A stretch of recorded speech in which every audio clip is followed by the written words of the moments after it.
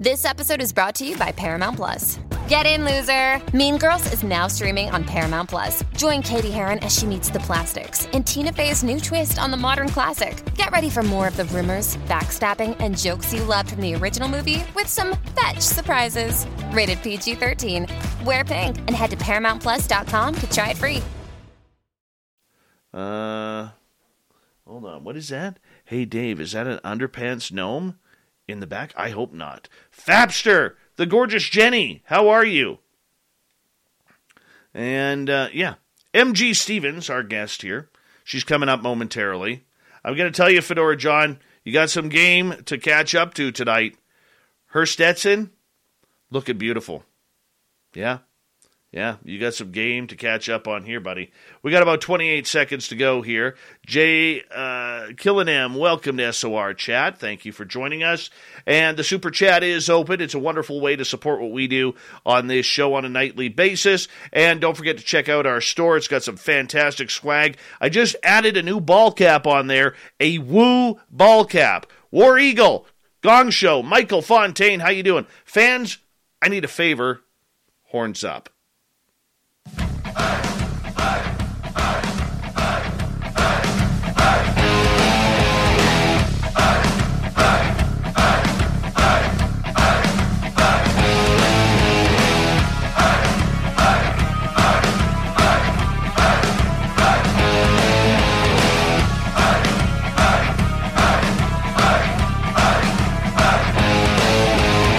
From the mountains of central British Columbia to you listening around the world, this, my friends, is Spaced Out Radio.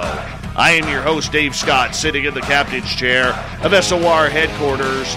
We welcome you to tonight's show on our terrestrial affiliates around North America, digitally on TalkStream Live, Revolution Radio, Odyssey Radio, and KPNL. All of our archives are free. Join us at youtube.com/Spaced Out Radio. Do old Davey the favor, hit that subscribe button. You can find all of our stuff on our website, spacedoutradio.com, where we have a plethora of features for you, including rocking out to Bumblefoot, reading Shirky Poo's Newswire, and checking out our swag as well. Tonight's show is brought to you by Chive Charities. Help make the world 10% happier by visiting Chive Charities today. You can find them on our website. We got a power show for you tonight. We are getting all paranormal. Author MG Stevens talks about her new book, The Boogeyman Chronicles. If The Boogeyman doesn't scare you, I do not know what will, honestly. Then in hour number 3, The Swamp Dweller has a brand new story from the swamp for you. Fedora John will be back with the unbiased UFO report. Shirky Poo has the news. All right. Let's move it on here. MG Stevens is a neurodivergent medium empath who grew up knowing that she was very different, but not sure in which way. She started experiencing paranormal activity as early as the age of 2. Her mother was also a well-known psychic that worked with detectives and solved cold cases. MG struggled, though, to accept her abilities for decades, and tried her best to dismiss all the terrifying encounters she was literally having daily. From ghosts to UFOs and unexplained phenomena, MG takes you on a chronological telling of every encounter she and her family endured over the last 40-plus years in the Boogeyman Chronicles. MG also has a podcast of the same name where she delves into the concept of paranormal PTSD. I am pumped up for this one, and I love the hat. MG Stevens, welcome so much to Spaced Out Radio. How you doing? I'm doing okay. How are you? I am doing great. Here you've had a lifetime of Woo. I'm going on year 11 of Woo. There's a lot of woo out there, if we just get it going. But for our audience, let's learn a little bit about you. You come from a family that has been studying and living with this type of phenomena for your entire life. It's a different way to grow up than what most people out there have to grow up. How did you enjoy growing up in knowing that weird stuff was all around? I didn't. I had a very hard childhood, very hard upbringing. Growing up in abusive homes as well. That's not easy. And then growing up neurodivergent, where I'm autistic and I have ADHD, and no one knew that, and that was very hard. It was a very difficult upbringing, especially when you have this other antenna that's always up, and you're always picking up on stuff, and it was difficult. It was difficult. Life is already difficult. Childhood is already difficult, and then here I am, neurodivergent. I didn't know it. No one else did, so that's difficult. And then I had another layer of difficulty, which was being bullied by the paranormal, by whatever was around. Wow. I mean, for you, not knowing any different, what's normal for you? Yeah, I know that's the thing. I grew up thinking, I had two trains of thought when I was growing up. When I would have these paranormal encounters, I would think, everyone goes through this, right? Hopefully, yeah. Please, someone tell me that other people are going through this, and yeah, at the same time, I would then go, wait a minute, no, I'm crazy. I'm the only one going through this. So it was not easy. I didn't know what to think. At what point in your life did you decide that, after the misery of childhood and teenage years, which are the worst? I mean, they're the worst at times without anything strange, let alone having to throw all of this on your plate and your palate as well. I mean, how did you finally come to accept this, or have you yet? I've accepted it in stages, in chunks, throughout my life. I didn't really know what was going on until I was, like 12. I started to clue in. I was like, oh, wait a minute. I know stuff, and I see things, and I feel things, and maybe that's that's what mom used to do, right? So maybe I'm like mom, and then that kind of went into my teenage years, where I was about 15, and I had become, much against my will, kind of became a Christian. And so I kind of was doing the churchy thing, not really, kind of half-heartedly.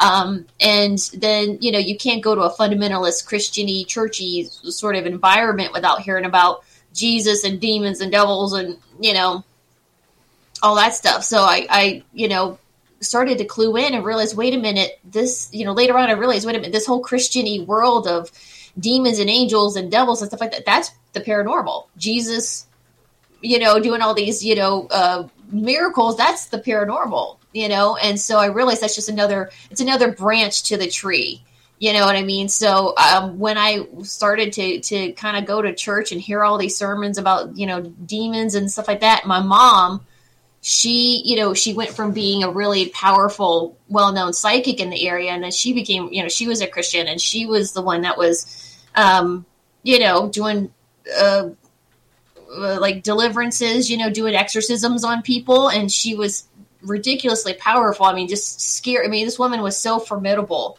And so I saw all this, and I was a part of it, and I, was kind of helping her with it, and people would call us to do clearings because she was so good at it. I don't think I was very good, but she was so good at it. I was good at seeing stuff. I'm good at diagnosing things, so I would, see things. I'd be like, okay, there's something over here and blah, blah, blah, and she would get rid of it. Yeah, I mean, I started to kind of clue in around 15, and then I got a little older, and I started to, and then I started to realize, oh, I'm one of those, because back then people throw around the label, medium empath, sensitive, psychic, blah, blah, blah. You know what I mean? They throw around these labels nowadays so easily. But when I was growing up, we didn't hear that kind of stuff. So it wasn't until much later that I was like, oh, I'm a medium and an empath, and I know stuff and I can see things. Okay. And then it just can be kind of, and then I had to have my own apartment here in Los Angeles back in 2012, 2013. That was haunted. And I then had to really come to terms with the fact that, I can see things, or things are attracted to me. For you, though, have you ever accepted, or have you ever had a peaceful night's sleep? I have, yeah. I have had a peaceful night's sleep. The demons don't come out every single night, But when I was a kid, it all depended on where I was. If I was with my mom, there was a certain level of paranormal that would kind of come in. when I was with my dad and his wives, different, he's married 6 times. So when I was, different places, it all depends on what was there. Sometimes it was real malevolent, and I did not get any sleep when I was a kid in those places. I want to know, you have been documenting the occurrences and the happenings of your family throughout your own history, 40 plus years. Why did you feel it necessary to write a book about all of these? What was that for? Well, that's another long explanation. So I've really started listening in the last few years, started listening to paranormal podcasts, and I started hearing a lot of people, the minute they got on to the podcast, they'd be like, okay, before I tell my story, I'm not crazy. I'm not, I know what I saw. And they had to give this lengthy explanation as to that they weren't crazy.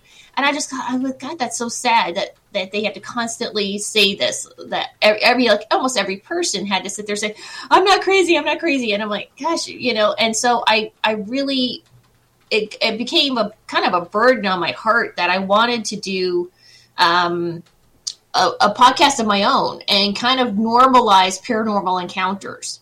I mean, at least I think everyone has at least one unexplainable, weird paranormal encounter. You know what I mean? You don't have to see Bigfoot right in your face to be, unexplainable or, that sort of thing. So I really think that we need to.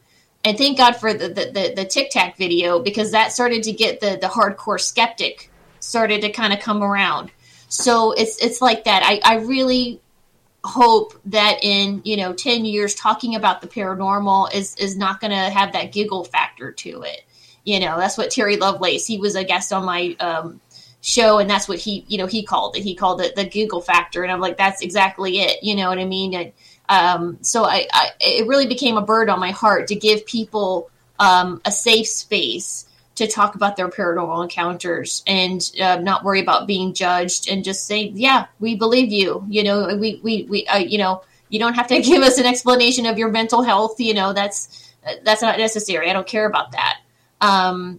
So I then started to kind of realize that nobody really knew my encounters. And so they didn't know who I was. They didn't know about my encounters. And I found myself kind of jumping in when my guests were talking. I was kind of like, oh yeah, I went through that. Or, oh yeah, blah, blah, blah. You know what I mean? And I was like, well, gosh, I can't keep doing that. And I thought, well, I kind of need to get my own story out there. And so that's why I wrote my own book. It was just like, and then once I sat down, because a lot of this stuff I kind of buried, and I kind of was like, I didn't really think about it. And when I, on the occasion that I would tell my story to people, a snippet, they would be like, oh my gosh, you have to write a book. You have to write a book. And I'm like, please, no one cares. And then when I started to realize that I had so many encounters, I thought, holy crap, I've had 40 plus years of experiences, plus my dad's, plus my mom's, and my, siblings and everybody, you know what I mean? I realized, oh my gosh, we've really been through it. So I thought, well, I gotta write that book now. I gotta let people know that, you're not crazy. And, I've had a lifetime of paranormal encounters. So, you're 1 or 2 paranormal encounters. Trust me, you're not crazy, And it was therapy for me as well. It's therapy for me to sit there and think about all of these things that happened to me and to kind of come to terms with all of those. So it was a lot of things. Well, for you, I mean, a lot of people, when they think paranormal encounters are demonic, immediately they think ghosts and anything from the spirit realm. But you are someone who has had ET encounters, UFO encounters. You've kind of run the gamut with everything that you have gone through. I mean, what do you prefer? Do you prefer ghosts over ETs? Do you prefer it all? Do you wish it would just all go away? Yeah, I wish it would all just go away. Yeah, I don't have a favorite boogeyman. It's all bad to me, none of it was good. And too, we got to realize too that the good encounters are also paranormal. You know what I mean? Like that visit from grandma in your dreams that, tells you not to go to the meeting, and then all of a sudden there's a, you know, car accident or plane accident. You know what I mean? Like that sort of things. Those things are, you know, paranormal as well. So, but yeah, I mean, I don't know. I think a lot about how my life would have been if I wasn't so sensitive. And, you know, I don't know. I don't think it would have been any easier, but it definitely wouldn't have had this weird aspect to it, you know? No, I fully understand Yeah. with what you were saying. You know, for you, though, I mean, looking at your family, have you, you know, is your whole family involved with the phenomena? I know you mentioned earlier your mom is, but your dad, any siblings you may have? My siblings have had their own encounters. One of my middle sibling, they happened to walk out in their hallway out of their bedroom. They went to the bathroom in the middle of the night, and there was something very big and bulking, you know, hulking kind of big shadow figure in the hallway of their house. And yeah, that was pretty terrifying for them. I'm not too sure because we're not very close, so I don't know exactly what they've been through, but I do remember that story. So the fact that this runs the gamut, this is nothing new. I mean, this is Thanksgiving conversation. You know, hey, what's happened with you? And what's going on around here? It's weird. My dad, it's funny because my dad, he doesn't really divulge anything. He doesn't really tell you, and it kind of has to come up, and then he'll mention it. Or if something's really creepy, he'll mention it. He'll be like, you know, there's something really weird just happened, and he'll tell me. But yeah, I mean, he you have to pull things out of my dad. So yeah, it's not so much. It's not so freely talked about. And my mom, yeah, I mean, we talked about it more than my dad. But again, my dad, you have to kind of pull things out of him. So. All right. Well, I want to learn about you here. Okay. So go back to your earliest encounter that you had. In your bio, it said you started having paranormal experiences at 2 years old. I'm still trying to figure out what my thumb is at 2 years old. Okay. I don't remember anything that's 2 years old. So take us through that if you don't mind. I had a ridiculously good memory for weird things when I was a kid. I remember when my parents split up pretty soon after I was born, and I remember my dad moved into this bachelor pad, and it had the most hideous. And I was barely 2 years old, and I still remember the hideous shag carpeting because it was the 70s. You know, it was just like so. Yeah. I had this memory because it was just kind of burned into my brain, but. I remember being a little kid. I don't know how old I was exactly because I was able to stand up and hold on to the side of the crib. So I'm in my crib and I'm holding on and I'm standing up, and I remember looking up and I could see something floating.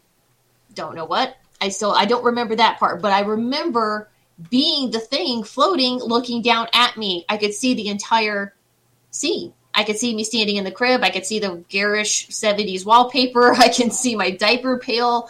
I even described that to my mother. I said, Mom, did my diaper pail, was it like an off-white with like a silvery embossed stamp of a baby's face? And she's like, yeah, how did you know that? And I'm like, I saw it, you know? And so I saw the whole scene. I saw everything.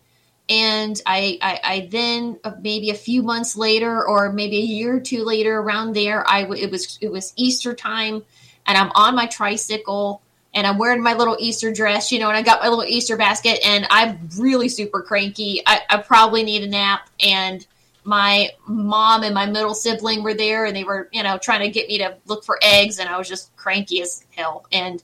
But I remember the same thing happening. I remember being really disturbed by something floating, but yet I remember looking down and seeing the entire scene, from a drone perspective. It was so strange, and so for years I had no idea what that was. And I remember, you know, one of my guests on my podcast was Paul Eno, who is, you know, a paranormal pioneer, an investigator. Great guy. Yeah, he's a lovely guy. I love him to bits, and. I didn't know what it was, you know, and he's seen everything. So I was like, Paul, what did I go through? And he was like, don't know. It sounds kind of like what he called a shifting identity point, which is in the multiverse where you kind of split into two.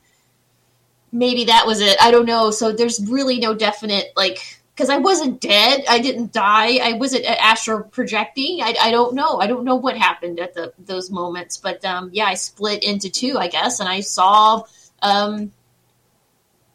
myself on both ends. I don't know. Weird. I know. It's creepy. Now, out of all the scenarios that you have had throughout your life, and we're going to get into a number of those stories later on, were they always very dark, or did you have a lot of funny stories as well? Most of them are dark. Most of them are really terrifying, or they were just strange.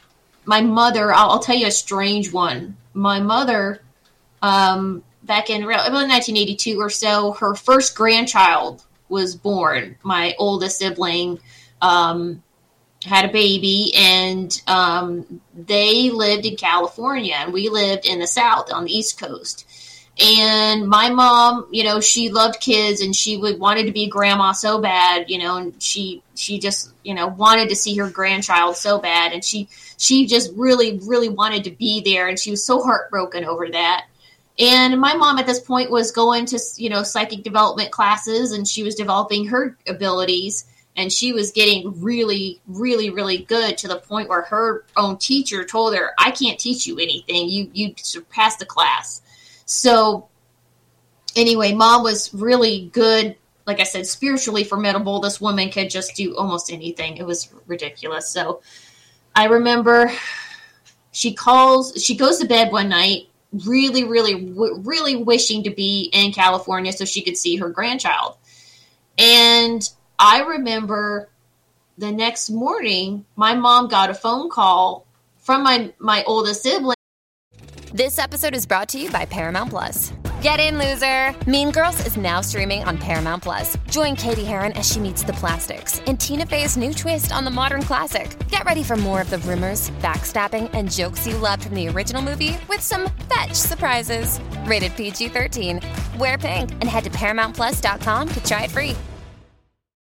Say goodbye to your credit card rewards. Greedy corporate mega stores, led by Walmart and Target, are pushing for a law in Congress to take away your hard-earned cash back and travel points to line their pockets. The Durbin-Marshall credit card bill would enact harmful credit card routing mandates that would end credit card rewards as we know it. If you love your credit card rewards, tell your lawmakers, hands off my rewards. Tell them to oppose the Durbin-Marshall credit card bill. And they were like, Mom, you were here last night. And my mom was I remember standing in the kitchen. She was like, what are you talking about? I've been here the whole time. And my oldest sibling said, no, Mom, you were here. She said, I woke up and you walked into the room. I could see you perfectly. You walked into the room. You checked on the baby because the crib was at the foot of their bed. You checked on the crib, you checked on me, you checked on my partner, and then you left. You walked out of the room. I saw you perfectly last night, and I was awake. So weird. Yeah, so my mother didn't try to ask her. My mom told me the story a million times. She goes, I wasn't even trying. I just went to bed, really wishing, that I could see my grandkid, and then this happens. So. My goodness. I mean, good for her. I mean, being a grandmother, checking up on everything. But I mean, that's just freaky. Yeah. There's nothing. Yeah. There's nothing. That's. I don't even know how to put it. I really don't. But we've got about just over a minute to go here. MG Stevens is our guest tonight on Spaced Out Radio. She has a brand new book out called The Boogeyman Chronicles. When we get into this book in the next half hour, I want to know, how do you feel about it? How do you feel about putting your family's history on paper? What do you think? Kind of weird? MG? Are you asking me? Yeah. I thought you were asking your guest. That's all right.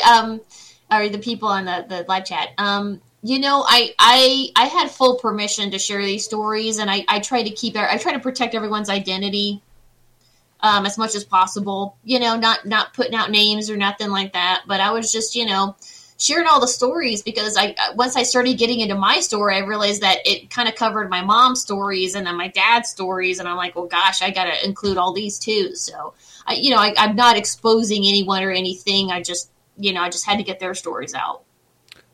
Well, I mean, it's got to be a good healing process, and we're going to find out more about the Boogeyman Chronicles, which is the life story of M.G. Stevens living up in a life of paranormal. And I'll tell you, once you've got that much happening in your life, it's a little creepy.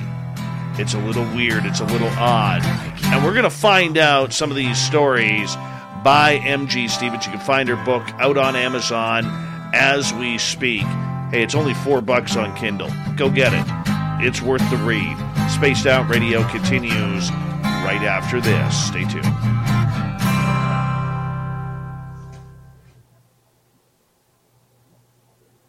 All right, we're clear. We've got about 5 minutes. I'm just going to go try and find my cough candies here, so I'll be right back, okay? Okay. All right. You can hang out with the audience. Quickly, hey, EMF, you're unbelievable. Oh, there we go. Lunar Tina, nice to see you. Gorgeous Lara, how are you tonight? Oob to Joe's Bane, you've got aliens. Scowling Greg O'Brien, good to see you. And I'll be right back.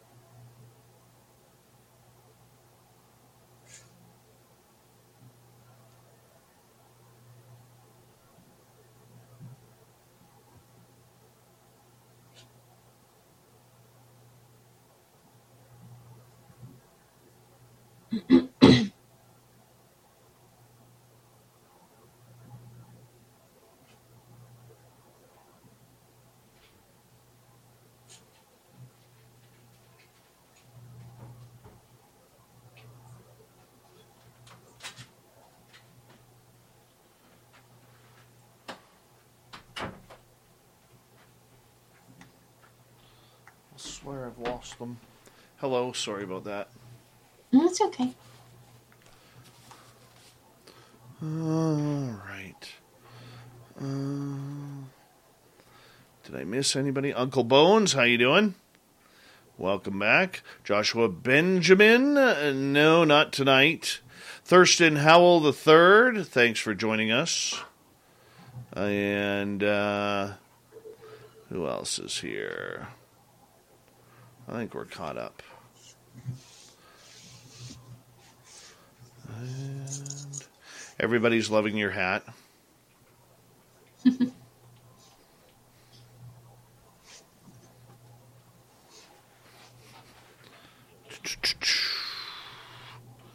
All right, we've got about 45 seconds.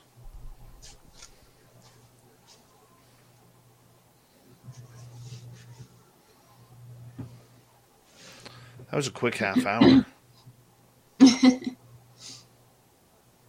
Am I on? How long am I on for?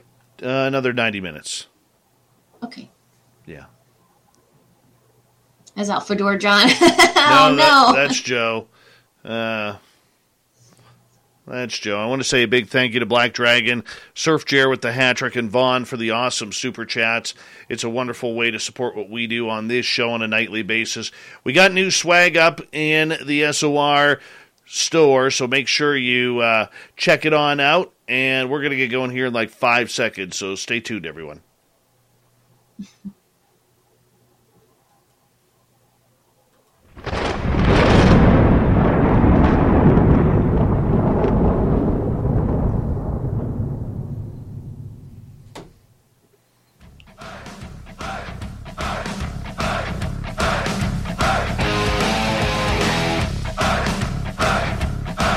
Second half hour of Spaced Out Radio is now underway. Good to have you with us. Very much appreciate earning your listening ears wherever you are on this beautiful planet we call Earth. We want to remind everyone that if you miss portions of this show or others, check out our free archives at youtube.com/Spaced Out Radio. Do me the favor, hit that subscribe button. Our website is spacedoutradio.com. We have a plethora of features for you. Rock out to Bumblefoot, read Shirky Poo's Newswire, check out our swag as well.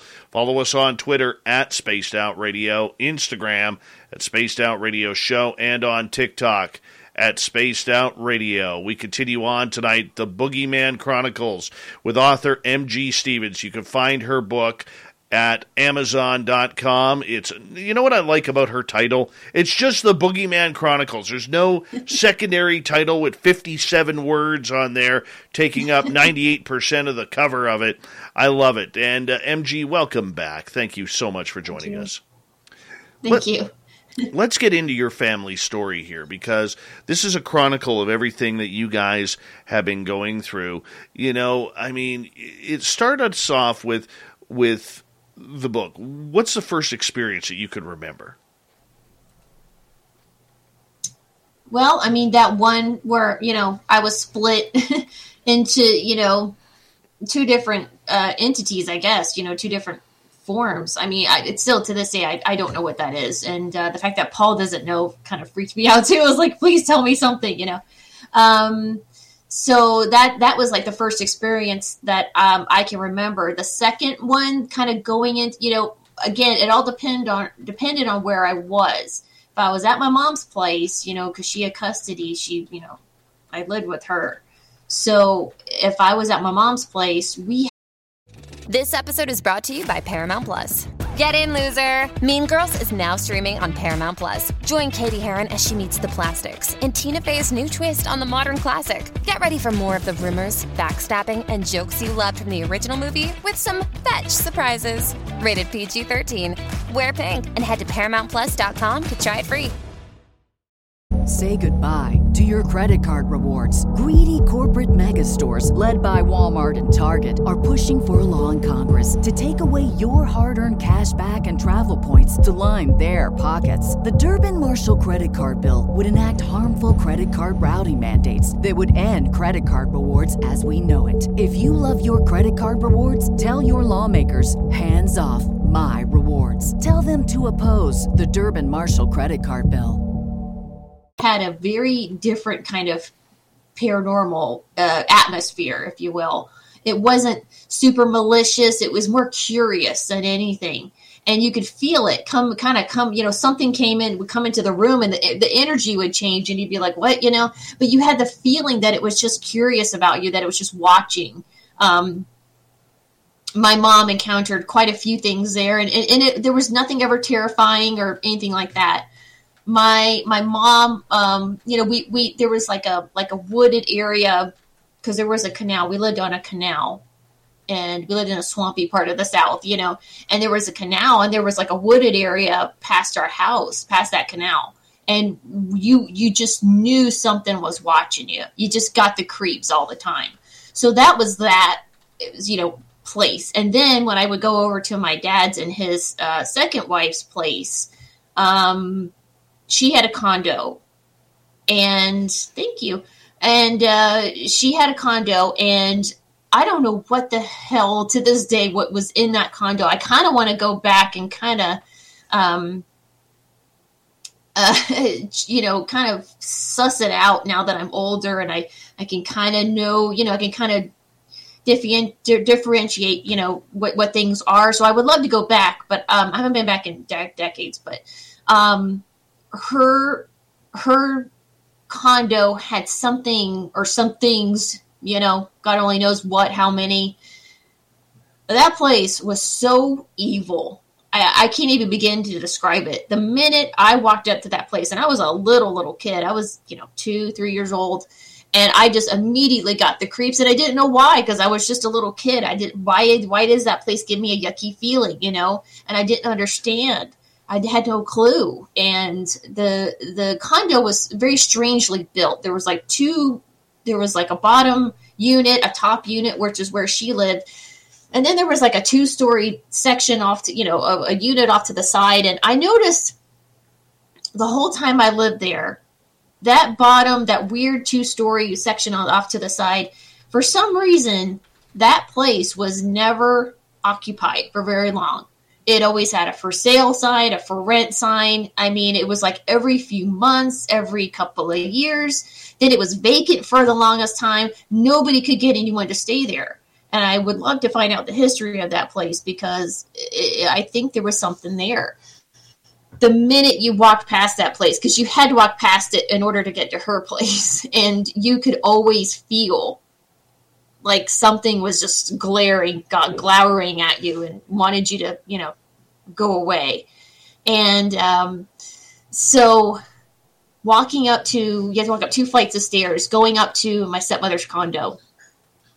I still remember the first encounter that I had that really woke me up.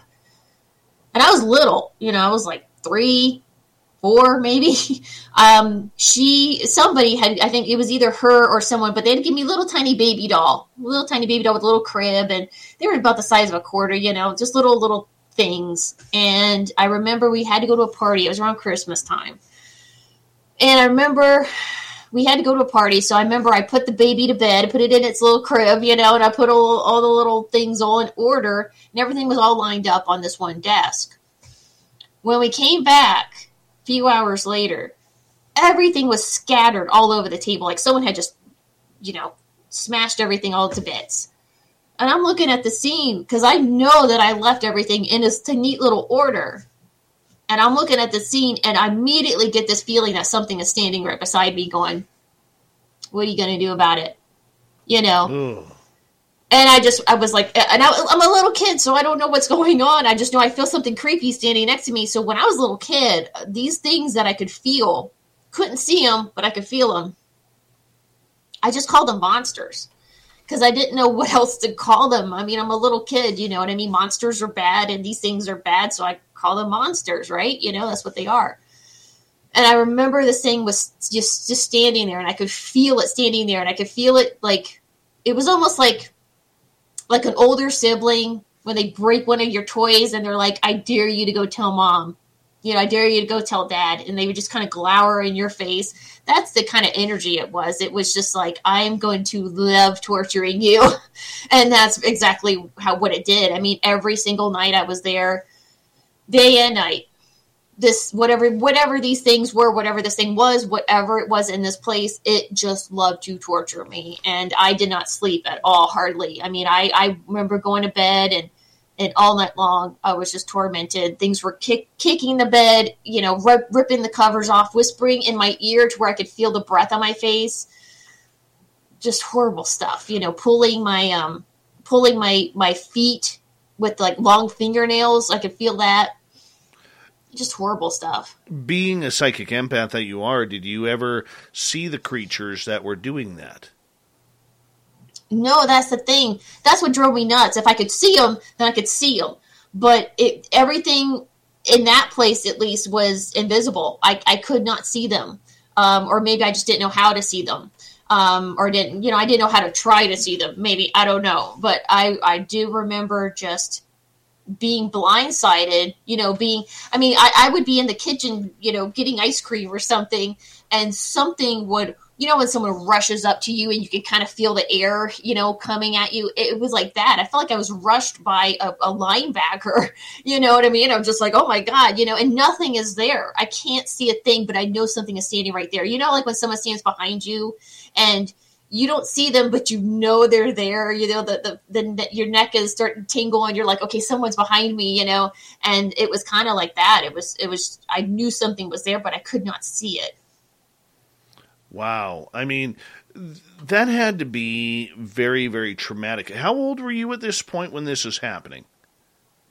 Well, in my stepmother's condo, I went there at around 2, and I finally left there around 8 or 9 years old, and then I went back at 14. So it was over time that these things were torturing you there. Yeah, it was over like a good decade or so. Now, at any time, considering the lifestyle you lived at that time, was anybody trying to tell you, oh, it's just your imagination, it's just night terrors, these things don't exist? Did you have to go through that as well? Oh, yeah. I mean, every night, here I was going to bed and being tormented by something terrified. You go to bed and then something is you can feel something lay down beside you. And it just absolutely terrifying stuff all night long. And so I did, being a little kid, what do? You run to your parents. And so I would run to my dad and his wife and beg them to come stay in the bed with me, because if they were there, nothing much happened. It was nice and quiet and safe, and I actually got a few hours of sleep. And if I at that time I didn't know what else to do, so I would run to get them, and of course I was being a little naughty kid for coming to get them. Why are you coming in? There's nothing here. I don't see anything. There's nothing here. What's wrong with you? And I constantly got yelled at. So I kind of had to brave the night by myself a lot of times, and it was absolutely horrifying. How did that affect your daily life? I mean, going to school with friends or anything like that? I learned not to say anything. I just didn't say anything. And this became kind of being shamed by your own parents, the people that are supposed to protect you. And again, this was the 70s, 80s, early 80s. We didn't have this kind of stuff. We didn't talk about paranormal. This wasn't vernacular. So, and the Warrens at that time, they were the only people really on the scene doing this kind of stuff. And They were considered kooks then. So nobody really, talked about this kind of thing. And my dad and his wife constantly told me, look, you're imagining things. You're having a bad dream. Stop being a pest. Stop misbehaving, and I was constantly getting yelled at for running into the room screaming because something was chasing me, or something, touched me in the middle of the night and nothing was there. So it was horrible. And I learned to just internalize and not do anything. And so for many, many years, I didn't say anything. I just endured. Oh, you poor thing. I mean, did you ever seek help for this on a professional or on a spiritual level? No. Why not? No, there was really no one to turn to. And I didn't really know enough about the paranormal to know that I could go to my mom and say, Mom, there's something, bothering me. So I just endured. I just dealt with it. Man, I'm feeling your pain here, growing up. I mean, that had to be very, very tough. What role did Paul Eno make in your life? I mean, he's been on this show about 3-4 times over the years. He's a good friend, good supporter of what we do on Spaced Out Radio. But what did he bring to you? Well, I mean, he was a guest on my podcast. And, I love the guy to bits. He's so sweet. He really is a lovely person. And, he shared amazing stories on my podcast. I mean, stuff that just really blows your mind. I mean, he's got so many stories. He's got 50 plus years of experiences, and, he's seen it all, really. And so, when he came onto my podcast, I kind of just said, please tell me, what did I go through? That one encounter, those two. This episode is brought to you by Paramount Plus. Get in, loser! Mean Girls is now streaming on Paramount Plus. Join Katie Heron as she meets the plastics in Tina Fey's new twist on the modern classic. Get ready for more of the rumors, backstabbing, and jokes you loved from the original movie with some fetch surprises. Rated PG-13. Wear pink and head to ParamountPlus.com to try it free. Say goodbye to your credit card rewards. Greedy corporate mega stores, led by Walmart and Target, are pushing for a law in Congress to take away your hard-earned cash back and travel points to line their pockets. The Durbin-Marshall credit card bill would enact harmful credit card routing mandates that would end credit card rewards as we know it. If you love your credit card rewards, tell your lawmakers, hands off my rewards. Tell them to oppose the Durbin-Marshall credit card bill. Encounters. I had no idea. So he's a really lovely person. I'm also friends with Keith Johnson and Sandra Johnson from Ghost Hunters.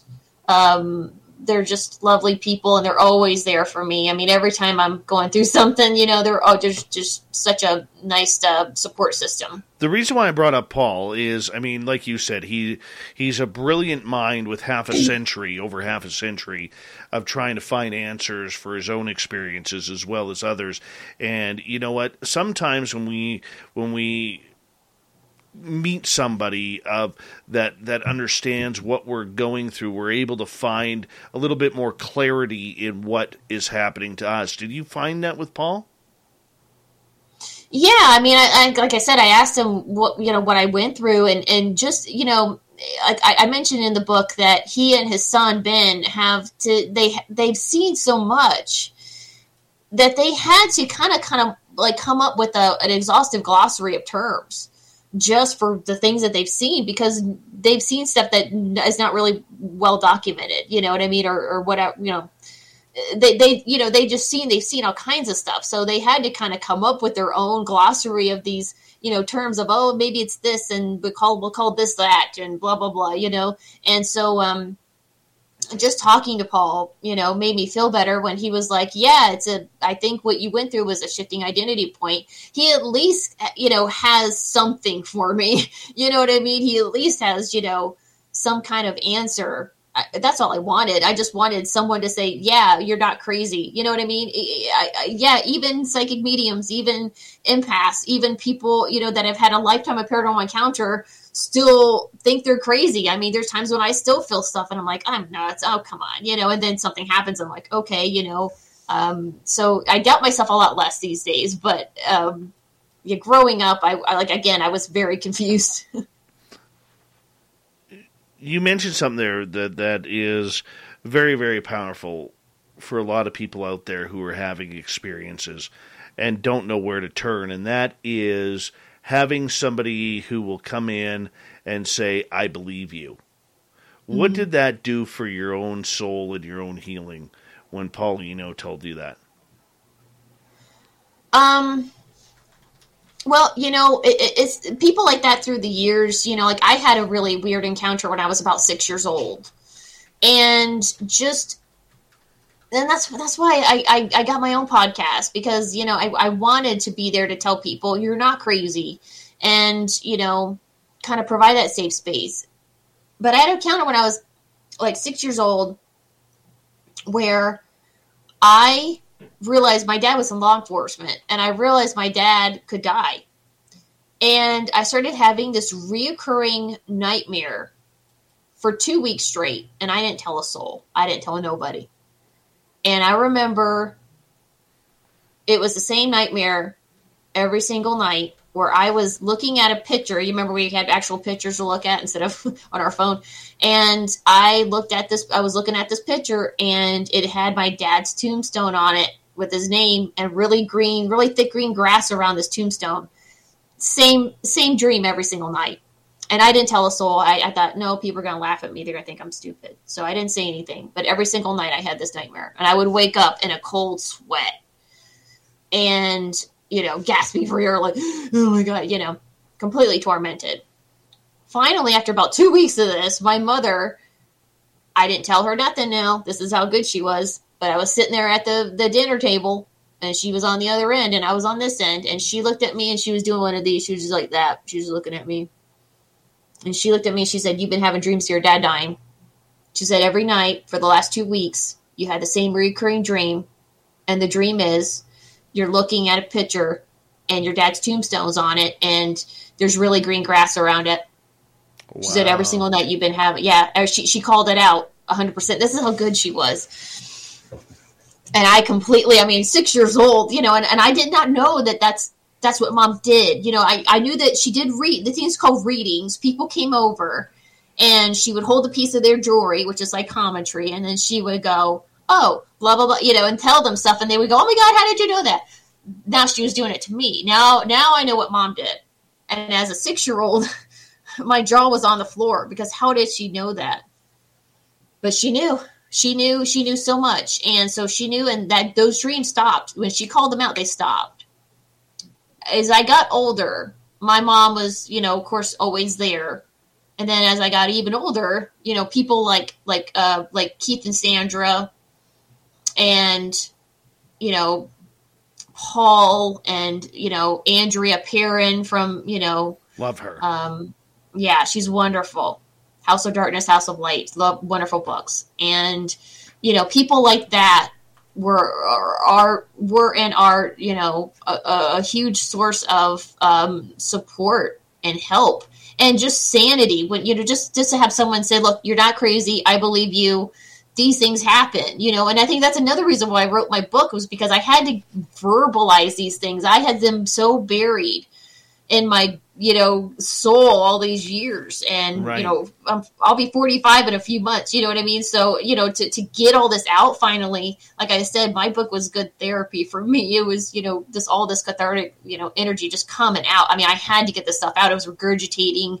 I got angry at not being believed. I got hurt by, right. Told I was being naughty when I wasn't, you know what I mean? And so I had to deal with a lot. It wasn't just, oh, here's some paranormal encounters I went through, it was kind of hard to talk about some of this stuff, because there was a lot of pain that went with it. So, but I muscled through it. I got through it, you know what I mean? And I got all of this on paper, because I knew, and I hope that whoever reads this book, and I'm not expecting, a lot of people to read it, but if people do read it, I'm hoping that my story will bring them some sort of solace, and they go, oh, well, she went through that, and, I went through that too. And, I hope they feel better to know that, they're not alone. We've got about 4 minutes left. I want to ask you about the backyard humanoid in your book. What's this creature all about? Well, that was one of the earlier encounters I had. That was when I lived with my mom. Again, we didn't have a lot of scary stuff happen there. It was more curious. And this encounter was really, for me, being, all of 3 or 4 years old, was quite terrifying.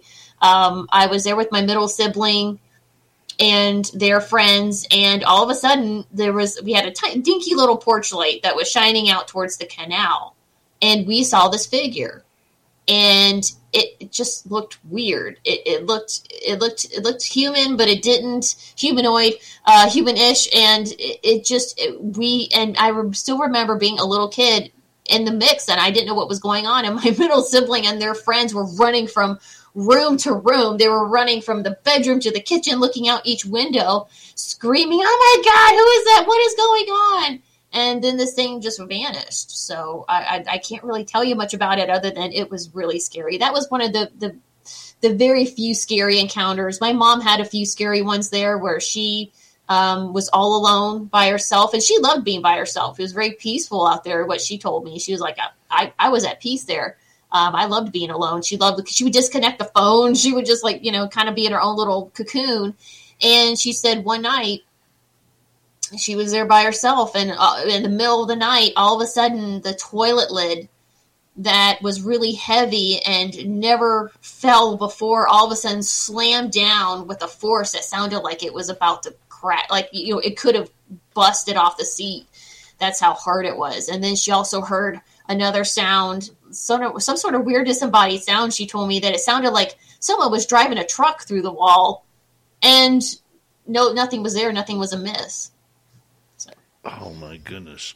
So this creature, what did it look like? How tall was it? It was fairly tall, very skinny. And I remember looking out and I couldn't see any clothes. It was just weird. It was kind of shadowy, but yet you could see something. And was standing kind of, because it was weird because the porch light, like I said, it was a very dinky porch light. It wasn't like the high-powered LED ones you have today, It was just this tiny little bug light, that we had on. And I remember it was standing just beyond that light. So you could just see like the legs and the torso, and you could kind of make out the head and the arms. And it was just terrifying. I mean, it was like one of the few scary things, like I said, that happened there.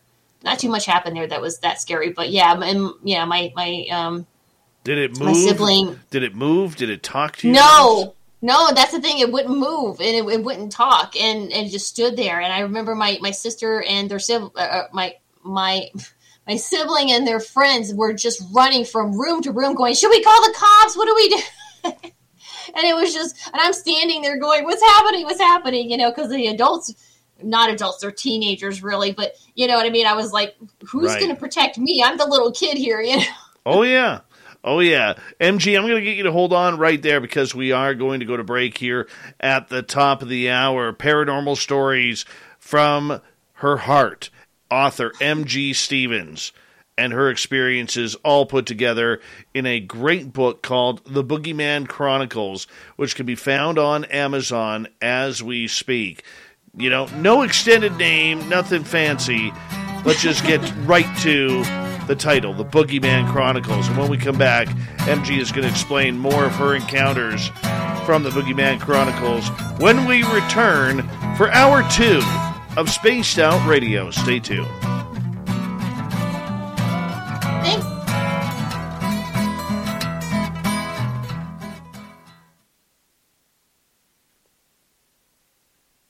All right, we're clear now.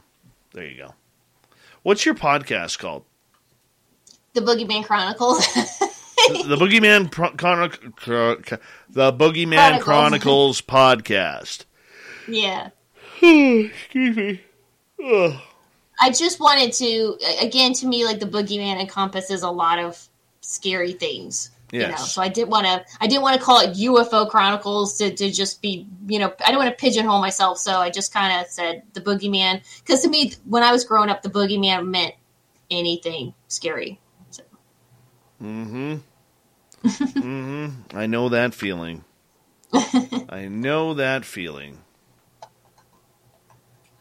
When was your first paranormal encounter? My first one that I can recall was in 2000, late 2000, 2001. And my ex-wife and I moved into a duplex, and our friends lived on the other side, and we figured, you know what? Like, I hated duplexes, but it was perfect for babysitting and all that kind of stuff. And our kids were relatively the same age, and it started off with knocking. I was over next door playing a game of crib with my buddy, and all of a sudden I heard this knock on the wall. So I called, I ran over and I said, "Hey," to my ex-wife, "Did you need something?" She goes, no. I said, well, why were you knocking on the wall? And she goes, I wasn't. Right? And that's kind of where it started. And there was just a bunch of weird stuff that happened in that place. And so we lived there for about 2 years and didn't like it. Didn't like it at all. And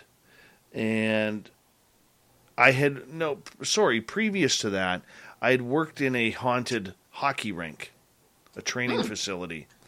That was strange.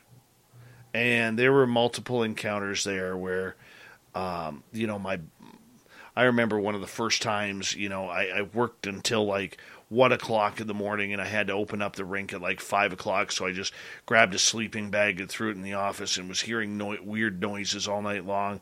And I remember saying to my boss one night, I said, you stayed here, you hear anything weird?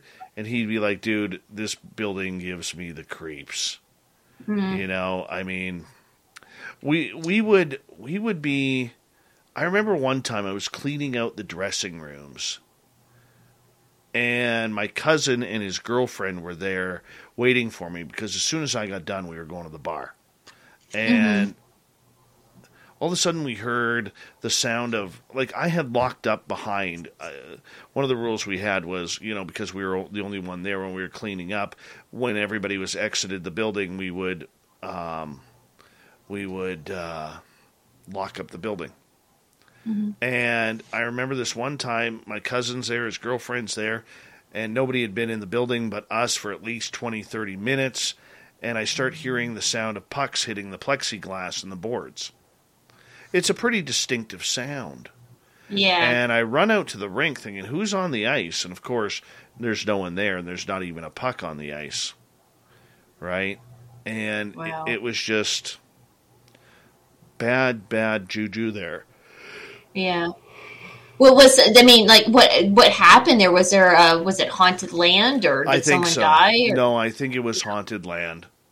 In order to build the area where they built it, because it was in an industrial area, they had carved down a hillside, and I think there was somebody in that, buried deep in that hillside, that had been lost. Boy. But quickly here, hi Al Menial, how you doing? Connor from Bigfoot Anonymous, how you doing? Gorgeous Cindy, good to have you back. Who else has joined us here? Let's see here. Scrolling down. I guess that's it. Laura, MG is from L.A. Beautiful. Actually, I'm from the South. I live in L.A. now, but I'm from the South. My family's from North Carolina. Hi, Lance Mannion. How you doing?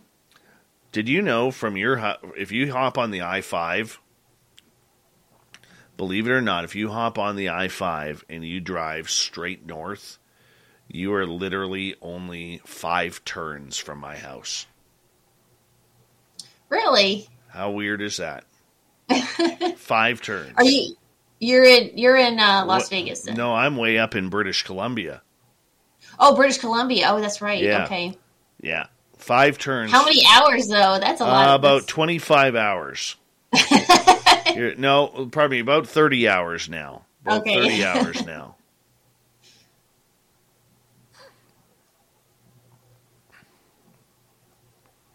All right, we got about 45 seconds. Want to say a big thank you to Black Dragon, Surf Jared with the hat trick, Vaughn, and Terry for the amazing super chats. Really helps us do what we do on a nightly basis, so thank you so much. Go check out our swag at spacedoutradio.com. I just added a new ball cap that says Woo on it. I know you love the Woo, people. So we got a new Woo cap in there, so make sure you pick that on up, as well as some of our great T-shirts and jackets. And we're going to kick off hour number 2 here in about 10 seconds, so stay tuned. Here we go, everyone.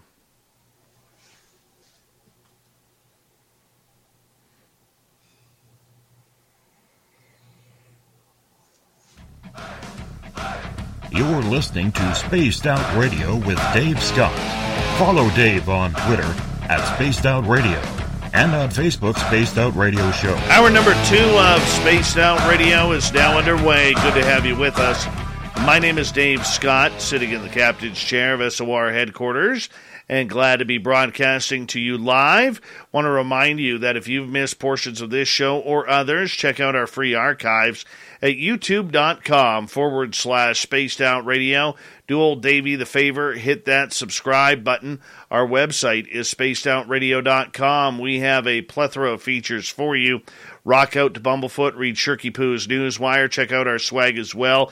We want to say hello to everyone listening in on our terrestrial affiliates across North America and digitally on Odyssey Radio, TalkStream Live, and KPNL. The Desert Clam has set the password for tonight in the SOR Space Travelers Club. Elatrometer. Elatrometer is your password. Use it wisely, Space Travelers, as the Clam sets the password each and every night right here on Spaced Out Radio.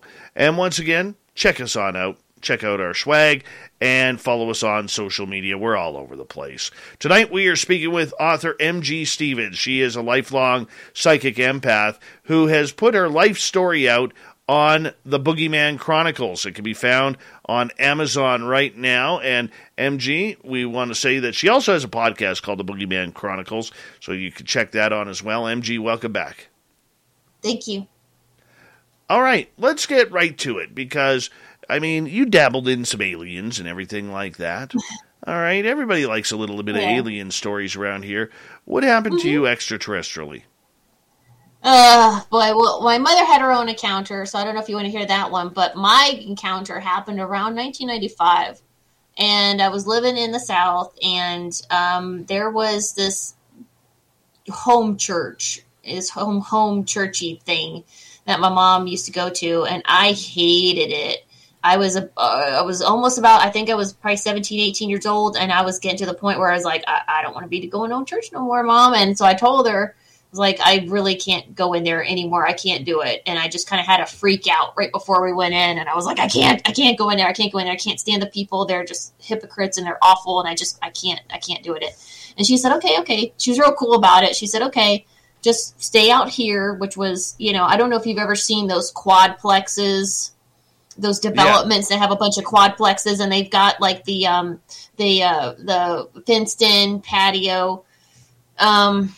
It was that. It was out, I was standing outside one of those. So there was a man-made pond, and I'm standing on the pond, just out, standing there trying to, because I had a lot of anxiety attacks back then, and I was just standing there kind of, trying to calm myself down, realize that I've got to be out here for 4 hours. These churchy things last a really long time. So I'm like, crap, I'm going to have to stay out here. So I just, I was like, but I'm not going in there. So I got to stay out here. I got to make the best of it. So I just stood there on that pond, and I'm, if you're near a pond or canal in the South, there's toads everywhere, and those toads croaking are so loud and deafening.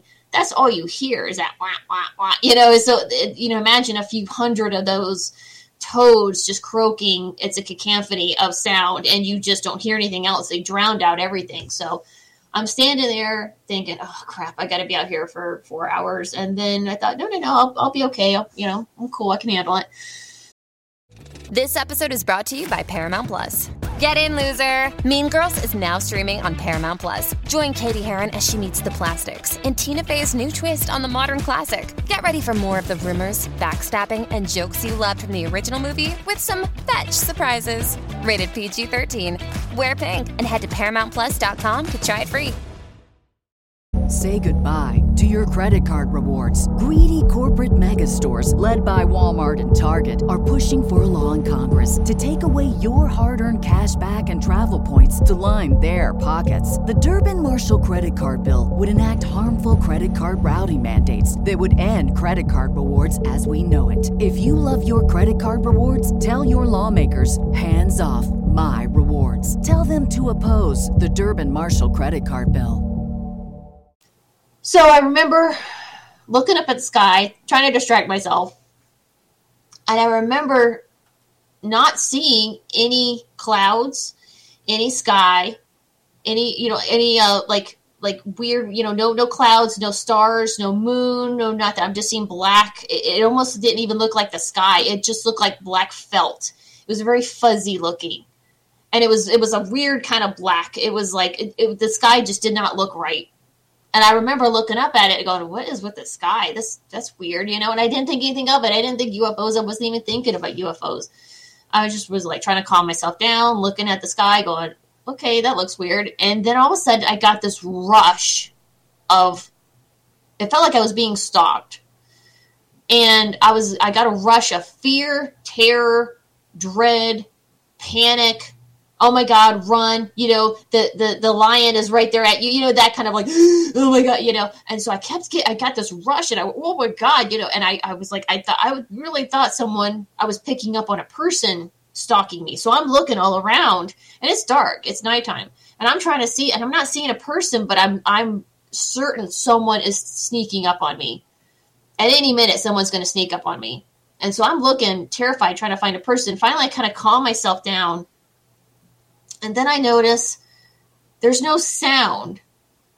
All of the sound that I just heard, from the toads and the cars and the singing of the church people and the someone's TV or radio, dogs barking, blah blah blah. All this ambient sound completely stopped. It was like someone had muted the planet. And I remember going, okay, that's weird. No sky. Okay. And another rush of that terror hit me. And it was so terrifying. I almost dropped to my knees. It was just like, oh my God, it took the breath out of you. And again, I'm looking all around because I'm thinking that there's going to be a person. There's no person. And I'm like, what the hell is happening right now? So I'm looking at the sky. All this is happening. I'm drawing this out to tell you, but all of this is happening within half seconds. So I'm looking up at the sky, weird sky, terrifying feeling, looking around. Then all of a sudden I calm myself down, notice there's no sound anywhere. It's like being in a sound booth. And then another rush of terror, and I'm looking all around. And then all of a sudden, where there wasn't a cloud in the sky, all of a sudden, and it's not that high up, but all of a sudden I see a thin strip of clouds. And I see 3 bright lights inside the clouds. Now, in my little crappy town that I lived in the South, anytime we saw something like that, my mom would always say, oh, car dealership's having a sale. Because, anytime the car dealership's having a sale, they always bring out those spotlights. And the spotlights do this. And they hit the clouds. And you see them and you go, And so that's what it was. So I thought, And so I looked at it for a second. I saw those lights and I went, car dealership's having a sale. And I turned my head because I'm getting another rush of this terror. And I turned my head, and all of a sudden, as I turn my head, I literally hear in my head, telepathically, look at the lights again. Oh, my. And I was like, that's not my thought, because I had already just dismissed it. So my head whips around, and I look at these 3 lights, and I'm, again, seconds, and I'm looking at these lights, and the lights aren't hitting the cloud. They're not coming up. There's no beams hitting from the lights. They're not hitting the clouds. They're in the clouds. And so I see these 3 lights and I'm really focusing in on them. And here they are going in this very intricate formation, almost like a figure 8. Now there's no sound to these lights, no sound at all. And they're moving in this very intricate formation. And it was almost like they wanted me to notice them. And I remember I looked up and I went, what the minute my brain went, what the heck? The minute I do that, they stopped right where they were and then started following each other in a circle. So this thing, whatever these things were reacting to my thoughts. And I remember looking at this thing and I remember thinking, not a plane, not a helicopter. Of course, we didn't have drones like we do now. So I remember looking up at these lights. And I immediately got the sense, oh, that's what's stalking me. That's the creepy feeling. Because it was almost like when someone wants to creep you out, they kind of show up and they're just there. And you're just looking at them and you're like, what? And they're just staring at you, It was almost like that energy. It was almost like, yeah, we're here. And I literally heard in my head, because I remember thinking, I just had this distinct impression, distinct feeling, these things weren't supposed to be here. I had a feeling like they were violating some sort of airspace or they knew they weren't supposed to be here. They were violating some sort of rule.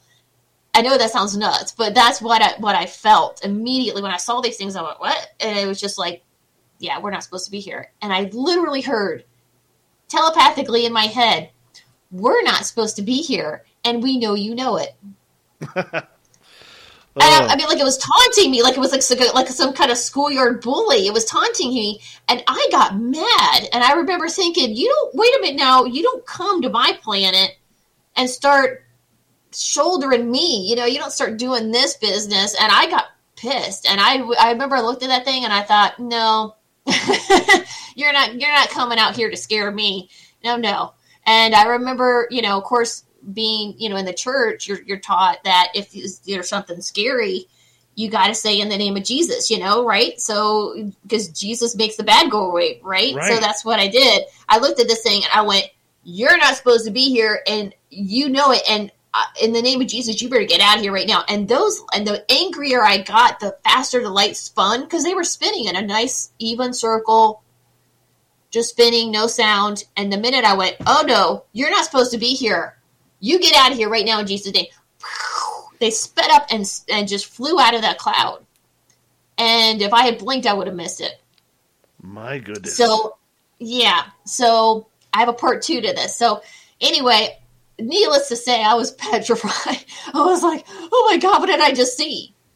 So I ran into the churchy, the one place I said I wasn't going to go that night. I ran into that churchy, apartment thing going on. And I remember I ran to like the closest quiet place, which was a stairwell that was like off to the side, staircase off to the side. It was enclosed. And I sat there on those stairs, and for God knows how long, I hugged my knees, and I just sat there and hugged my knees and just kind of rocked myself, because I was just like, what did I just see? And my mother saw me come in, and she knows me better than anybody. And she saw me and she said, what's happened? What happened to you?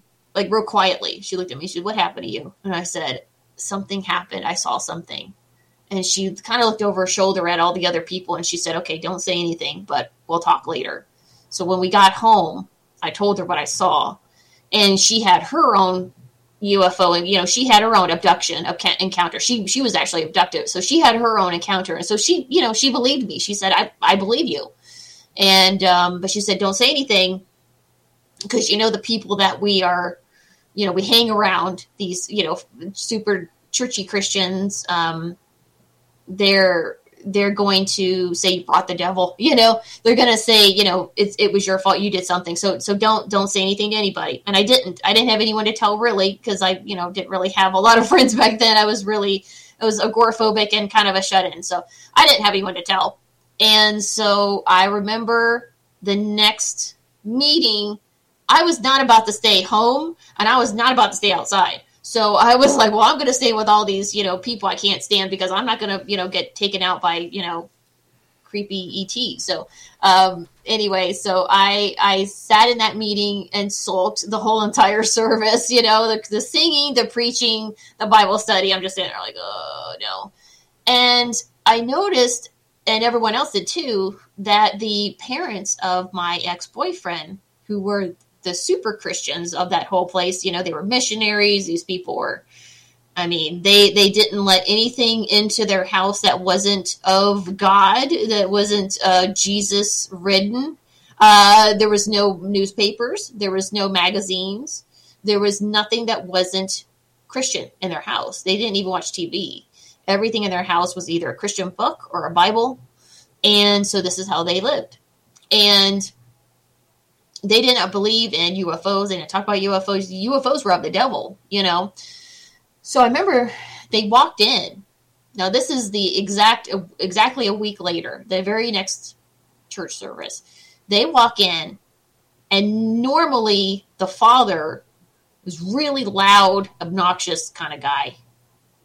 And the wife was, the stepmom was kind of quiet, subservient, but she was very friendly. They walked in clinging to each other like a couple of scared monkeys. And they were absolutely terrified. And they looked like they had seen a ghost. And everyone noticed how different they were. Everyone was like whispering, like, what's wrong with them? What's going on with them? And they sat down on this one little love seat. And they literally just clung to each other the entire meeting. They did not they just acted like they saw the worst thing in the world. So after the meeting, people get up and they start conversing and they start eating, getting coffee, tea, Coke, soda, whatever, cake, whatever it is.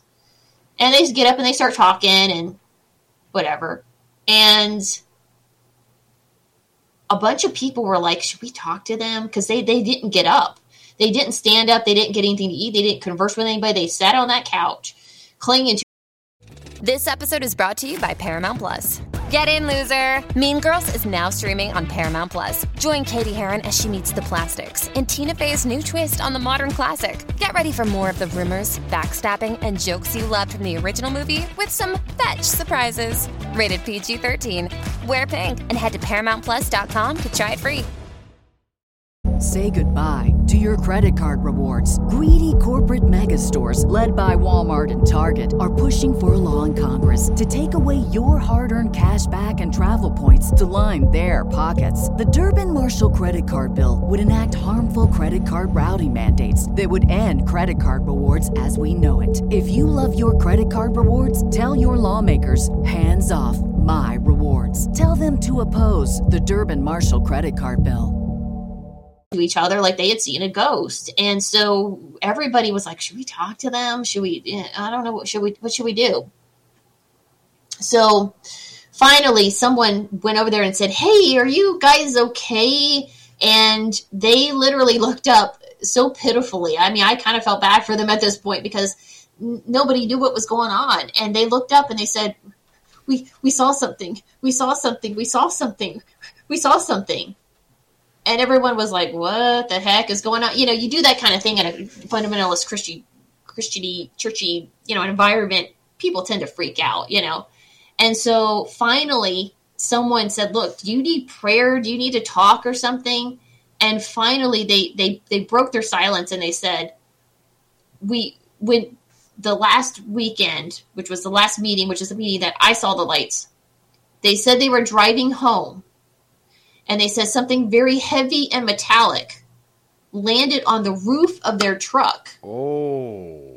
And tried to pick up their truck for at least a half a mile. Oh. And they said it sounded like a heavy metal trash can, those big metal trash cans that we used to have, not the plastic rolling bins that we got now, but the heavy. It landed with a clang. Really loud metallic sound. And they said that this thing desperately tried to pick up their truck. Now, these people, I know where they lived. I've dated their dumb kid, They lived in a heavily residential area. This was suburban, it was, you know what I mean? I mean, you're kind of thinking, what are these UFOs thinking? You're going to snatch someone's car up in the middle of suburbia. But yeah, they were absolutely terrified. And they said, of course, being the super Christians that they were, they said that they prayed, that they had a war in the spirit, which means they prayed some of those hard, loud prayers, get out of here in Jesus' name, leave us alone, blah, blah, blah. And they said the front of their truck lifted up.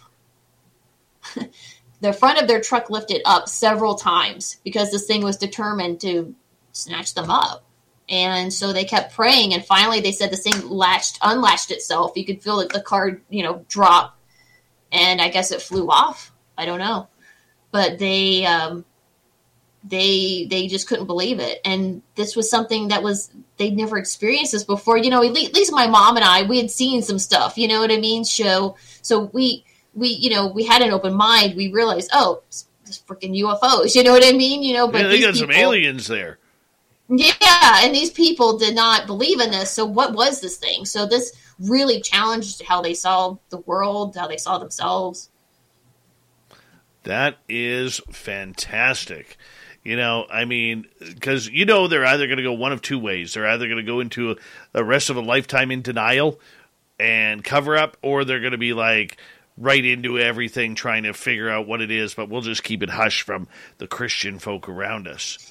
Yeah, that's what I always thought to myself, because I thought many, many times about what they saw, because this, to me, this changed them so much. You would think that this would be this would be a life-altering experience for them. So I realized very early on, this could have gone two ways for them. They could have gone more religious, because that's what Christians do. These super Christians, these fundamentalist churchy Christians, what happens is if something bad happens to them, they tend to blame themselves. They did something, they let the devil in, and so the devil's attacking them now. So they could have gone that way with it. Like, oh, we skipped that Bible study, or we slept in and we didn't go to church.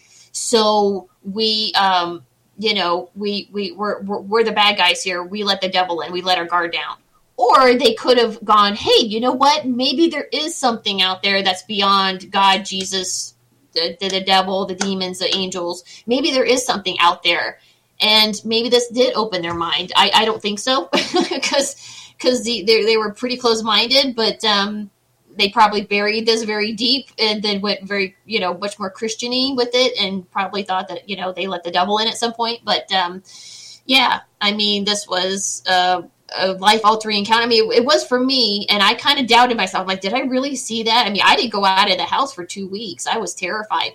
And, but I mean, it was life-altering for me, but yet again, I had an open mind. My mom had an open mind. We knew there was other things out there that can't be explained. But these people, this completely shook their world up, I can see that. I can totally see that. I mean, did they ever talk about it again? I lost contact with them because we stopped going to this churchy thing. My mom finally got tired of going there, so we stopped going to it. So I often wonder what happened to them. Did they go this way or that way? Goodness me. And you know what? I kind of know that feeling for myself, because when I had my black triangle incident over top of my house with a couple of my friends on my patio, it's scary when all of a sudden you look up and there is something there, and this thing was only a couple thousand feet above us. And it just, I can understand that fear. I can understand that panic and everything. I mean, gosh, I drank a lot of beer that night after that, Yeah. Because you don't, this is a thing said not to exist. And now here it is. What do you do? And your brain scatters in 1,000 different directions, Mm-hmm. Mm-hmm. Did you ever mention to your mom that you had potentially seen that exact same craft that took them, or that was chasing them? Yeah, because I went home and told her, because she came around the corner, because when I ran in after I had seen that, like I said, I went to the stairwell and I was hugging my knees. I'm sure I was white as a sheet, and she was like, "What happened to you?" And I said, "I saw something." And I went home and I told her. But did you guys put two and two together that it could have been that same craft? Yeah. We started to kind of talk about it, and we just kind of went, wow, that was weird, and we didn't really talk about it much after that, but we kind of put two and two together that I guess they went to bother me. I guess they were just casing the place. You know what I mean? It kind of, I always joke about this. Like I never had another UFO encounter, because I think I sent them off with such a bad taste in their mouth that they put me on some sort of intergalactic do not call list. And so they haven't bothered me since then, because they were like, nah, man, she's crazy. She started screaming at us and everything. Like, they crossed me off the list. Like, no recall, no follow-up calls, that kind of thing. And it kind of really felt like these were sort of like newbies, because it kind of felt like they were kind of like teenagers that kind of got their dad's car, and it was like, let's cause some trouble. It had that energy to it, you know what I mean? Because I quickly sent that thing off, screaming at it. I mean, and I always tell people that it reminds me of the kind of when you see that viral video of that dumb guy that's dancing in front of the buffalo. Yes. Because he thinks the buffalo is that dumb, slow thing, and then the buffalo starts taking off, and the guy's like, oh, it's kind of like that. They thought it was like the dumb earthling, like, hey, let's go bother some earthlings tonight. And they came and started to bother me, and I'm like, no. And I kind of charged at them, and they freaked out, so. You know what? It kind of has that feel to it. I would love to see if their vehicle had markings on it afterwards. MJ Stevens is here. We have her for another 30 minutes. Her book on Amazon is called The Boogeyman Chronicles. Her podcast is the same name. We'll be back with MG when we return on Spaced Out Radio.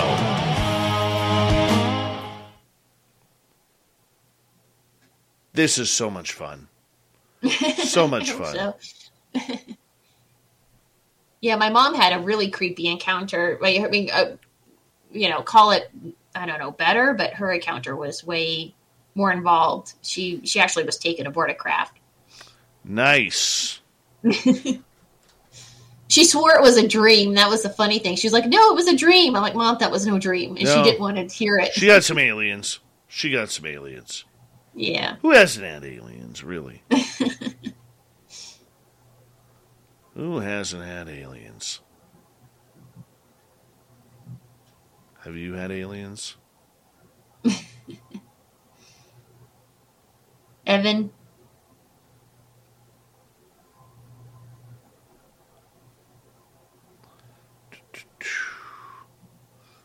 You having fun yet? Who, me? Yes, you. Are you talking to me? Okay, I don't know if you're talking to me or you're. No, I'll let you know if I'm talking to the. Okay. Yeah, I'm having a lot of fun. Good. Good. It's always fun to talk to like-minded people. You start, because it's one thing when you're in the room full of skeptics and you start talking about this kind of stuff, they kind of start snickering and giggling, and it's just like, oh, come on. But then when you start talking about people that are like, yeah, I saw that same thing, it's kind of, it's different energy. Very true. Very, very true. Very true. Right. I love the energy, and that's what I love about our crowd too. Is that they're like right into it too with their own experiences and stories. So, Mm-hmm. It's all good. All good. Oh, Michael Leger is here. The Michael Leger, the creator of my gnome, right here. Oh, okay. Yeah. With Lucky Land Slots, you can get lucky just about anywhere. Dearly beloved, we are gathered here today to... Has anyone seen the bride and groom? Sorry, we're here. We were getting lucky in the limo and we lost track of time. No, Lucky Land Casino, with cash prizes that add up quicker than a guest registry. In that case, I pronounce you lucky. Play for free at LuckyLandSlots.com. Daily bonuses are waiting. No purchase necessary. Void where prohibited by law. 18+. Terms and conditions apply. See website for details. With the Lucky Land Slots, you can get lucky just about anywhere. This is your captain speaking. We've got clear runway and the weather's fine, but we're just going to circle up here a while and get lucky. No, nothing like that. It's just these cash prizes add up quick. So I suggest you sit back, keep your tray table upright, and start getting lucky. Play for free at LuckyLandSlots.com. Are you feeling lucky? No purchase necessary. Void where prohibited by law. 18+ terms and conditions apply. See website for details. Still can't believe he made that by hand. Love this thing. That's very cute. Yeah. It's freaking awesome.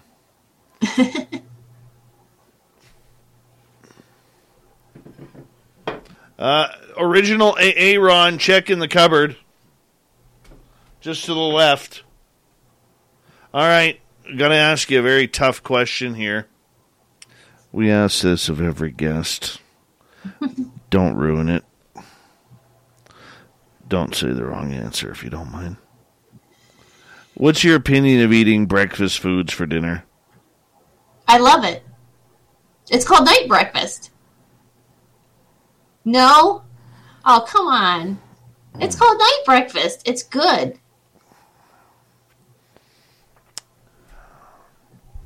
What, is my interview over? You can disconnect me. I'm sorry. Okay, it's terrible. No, these people in the chat room there, they're all cheering you on because apparently I'm the weird one here. It's called night breakfast, and you need to get on board. It's awesome. Breakfast is for morning time. No, wake it's up food. in the morning. No, it's for the morning time. That's the reason why they have the name breakfast behind them. All right? Well, I mean, look at other countries and what they eat for breakfast. You know what I mean? It's completely different than North America. We're not in other countries. We are in the continent of North America. Okay. Oh. I'm trying to help. All right, I'm just going to ignore you right now. Okay. let's say hello, good evening to the lovely Rose Demarais. Let's say hello to our good friend, lovely Lavira Lucchini. Acreon, good to have you here. Hey, where's Race Fan tonight? Where's Race Fan? He never misses a show. Sweet Tony D, nice to have you here. Yes, Von Patrick, 100% agree, except for the damn breakfast for dinner crap that she just tried to pull. That ruined everything. She was an amazing guest. All right? Sorry.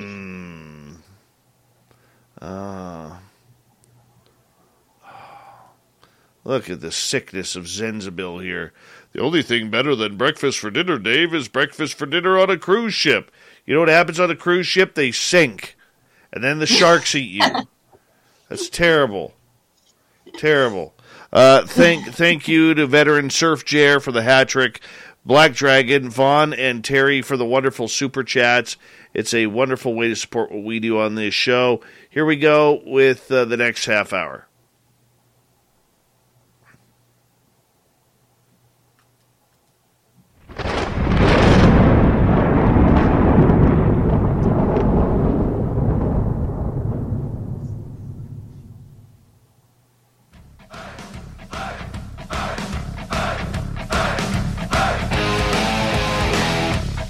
We passed the halfway point of Spaced Out Radio tonight. Good to have you with us. My name is Dave Scott. Very much appreciate earning your listening ears. Want to remind you that if you've missed portions of this show or others, check out our free archives at youtube.com/Spaced Out Radio. Do me the favor, hit that subscribe button. Our website is spacedoutradio.com. We have a plethora of features for you. Rock out to Bumblefoot, read Shirky Poo's News Wire, check out our swag as well. Follow us on Twitter at Spaced Out Radio, Instagram at Spaced Out Radio Show, and on TikTok at Spaced Out Radio. We continue on with MG Stevens. She's a paranormal author, experiencer, psychic medium. She wears a great fedora hat. I mean, there's not much to like about not to like about her, except the fact that she eats breakfast foods at night, which I highly disagree with, but that's okay. Everyone's got their flaws. MG, welcome back. Thank you. All right. Outside of the aliens that you guys had, let's go back to your book, The Boogeyman Chronicles. I want to know about your mom's astral traveling. Well, I talked about that earlier. That was I don't remember that. You don't remember? Yeah, I mean, my oldest sibling had a baby, and my mother wished, that she could. Yeah, that was my mom. And I'm sure she had many other encounters that she just. I mean, my mom treated it like it was an everyday thing because that was kind of what she did. So if she did astral travel, this whole breakfast for dinner thing just screwed me right up. It just screwed me right up. Let's just go to Vaughn here. Vaughn is asking, MG, are you angry about your experiences or have you grown as a person? I feel like I've grown as a person because now I'm finally starting to kind of get comfortable in this skin. I'm starting to finally kind of go, okay, so I'm a medium empath and this is what I do and this is who I am and I can't get away from it. This is, it's just, it is what it is. And this is me. And I have an antenna that's up all the time and you have to learn to live with it. It's almost like a disability or a condition, you almost have to kind of accommodate it. And that's kind of what I have to do. And so I'm not really angry because it's just, it's like being angry for being dyslexic. I mean, really, you're going to hate your own brain, I mean, there's times when you do get angry, but what can you do about it? Being angry doesn't solve anything and you just have to take the positives and make it, into something good. How often are your experiences now? I haven't had anything really terribly scary in the last I would say in the last maybe 3 or 4 years. I've been kind of on just, kind of going through my own health issues and stuff like that, and just kind of, dealing with the sort of the everyday stuff that's been right in front of me. So I've been kind of sheltered from it. I really haven't gone on any investigations. I do help people diagnostically, when it comes to their own encounters or their own, say they have something in their house or their apartment or their land, and they send me pictures, and I can kind of tell them what's on their land or in their house.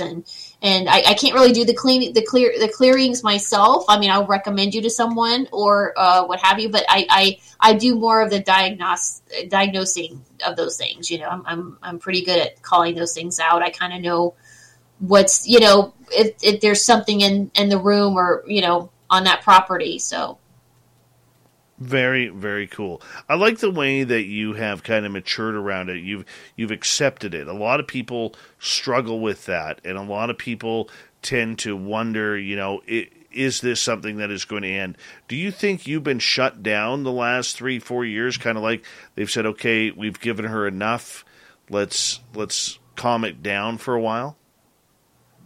It could be. There, who knows? The powers that be might be like, you know what, she's going through enough. Let's just let her deal with what's in front of her, and when she's in a better place, let's get her again. I don't know. Who knows?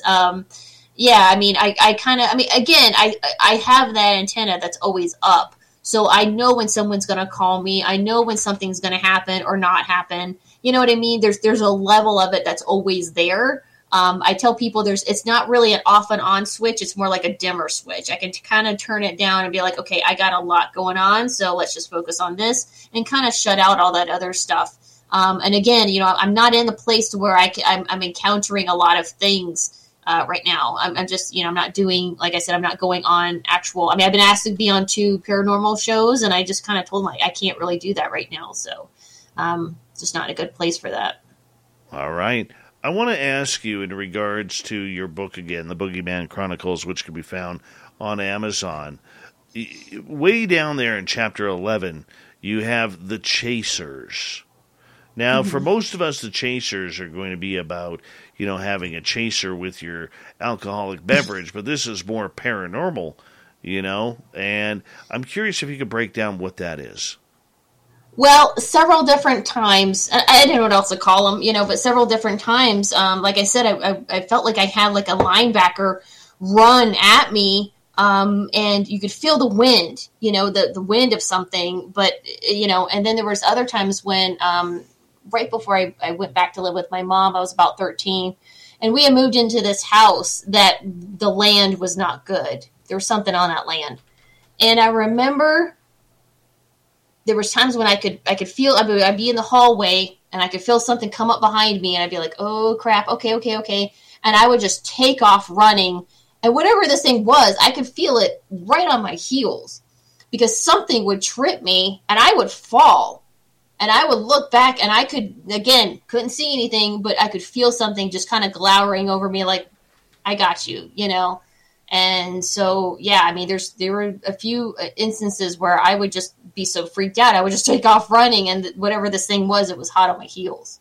Oh, wow. Wow. At any point, for a lot of these entities that you have encountered, they always seem, in your case, to be more of a negative aspect to them. Like, did you have a lot of positivity with the paranormal as well?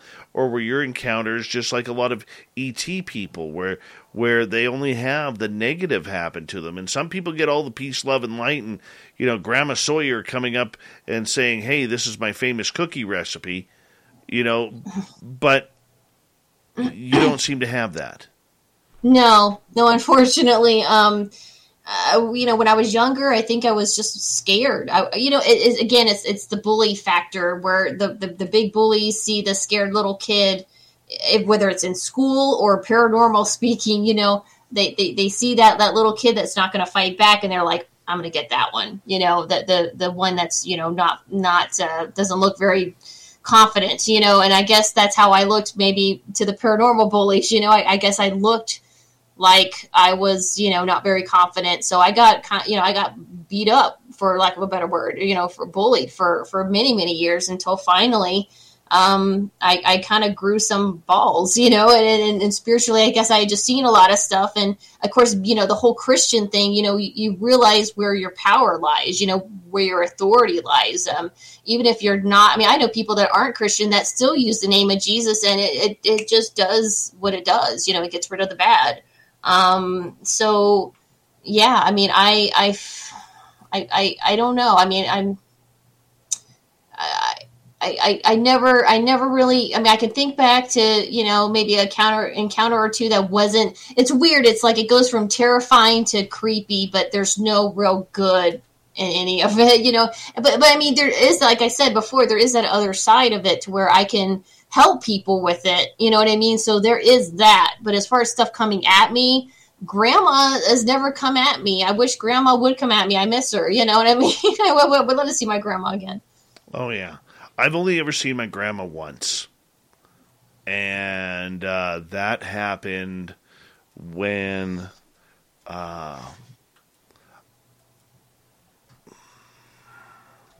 it happened when my nephew passed away. Mm-hmm. And he was 29 when he passed away. And he was born, I think, about 5 months before right after my grandmother had passed away, so she didn't get a chance to meet him on this side. Mm. And it was very traumatic for my sister, who was very close with my grandmother at that time. And so that was a little harsh, and that was the only time. I've seen both my grandfathers, but my one grandmother, hadn't seen her ever until this point. And the funny part about it is she never said a thing to me. She just smiled, and she was looking down at my nephew with the biggest smile on her face. And kind of like, hey, son, Grandma's got you now. And it was beautiful. I feel myself getting a little choked up over that. But yeah. Yeah, I'm so sorry. I'm so sorry for your loss. But the positive is she that her coming back let you know we're all together back over here. We're all good. We're all together and we're okay. You know what I mean? Oh yeah, yeah. No, I don't have any issue with that whatsoever. I thought it was kind of cool. I was I just was like, I remember saying to her, "Hey, Grandma, you can come around a little bit more often. Well, maybe she is, and you just don't see her or feel her. But you know what? Ask for a sign. That's one thing I always tell people. Always ask for a sign if you want to see Grandma or whoever. Yeah. Yeah. No, my grandfather on my dad's side, he used to come around quite a bit. He used to come around a lot, and some of the experiences we had with him, it was just some were creepy, some were really cool. I remember when my daughter, she was about 4 or 5 months old, maybe a little bit older. Yeah, maybe a little older than that, pardon me. I picked her up one day, and she smelled just like my grandfather's lawnmower shop. And my ex-wife couldn't smell it. And I'm like, how could you not smell this? Like, she didn't have a dirty diaper or anything, right? And I'm like, how can you not smell this? The smell of grease and gasoline and dirt and cut grass and just, I would do anything to smell that again. And I remember I called my grandmother up shortly after that. I'm like, Grandma, you're not going to believe what's going on here. And she goes, like, I tell her, and she goes, you know what? She goes, that doesn't surprise me. I said, really? She goes, she always called me, in her Ukrainian accent, she goes, David. She goes, you have to understand, your grandfather always wanted a granddaughter. Aww. Or a daughter, and they had 3 sons. She goes, so no, it doesn't surprise me whatsoever. And I was just like, yeah, that's awesome. That's awesome. That's so cool, yeah. We've got 10 minutes with you. We need to learn a lot more about your stories. Hell with mine. No, I love hearing about other people's stories, especially their family encounters. I have a relative that passed, and anytime I go through something, this person loved monarch butterflies, and monarch butterflies will show up either in real life, or I'll see one. I saw a cardboard one on the side of the road the other day. That's when I was starting to get kind of worried about something. I saw that and I was like, okay, that was my sign, Now, the fact that you, once again, have kind of been shut down for the last 3 or 4 years, have you been able to finally breathe a little bit and get your own life in order that you may not have been able to previous? Yeah, I mean, again, like when I hit those teenage years, and I did the Christian thing, and I kind of realized, oh, this is how you make the bad go away. That's when I started to get a more of a foothold. And so if anything ever came at me, it doesn't bother me now. It's like a shoe fly, kind of thing now. So from the time of 15 on, I've had several encounters that I just kind of was like, get out of here. You know what I mean? So, the last few years, I haven't had anything terrifying coming at me. Cause like I said, I'm not doing the ghost hunts. I'm not doing the investigations. Haven't for a while. So, I haven't had anything terrifying coming at me, but like I said, I'm always on.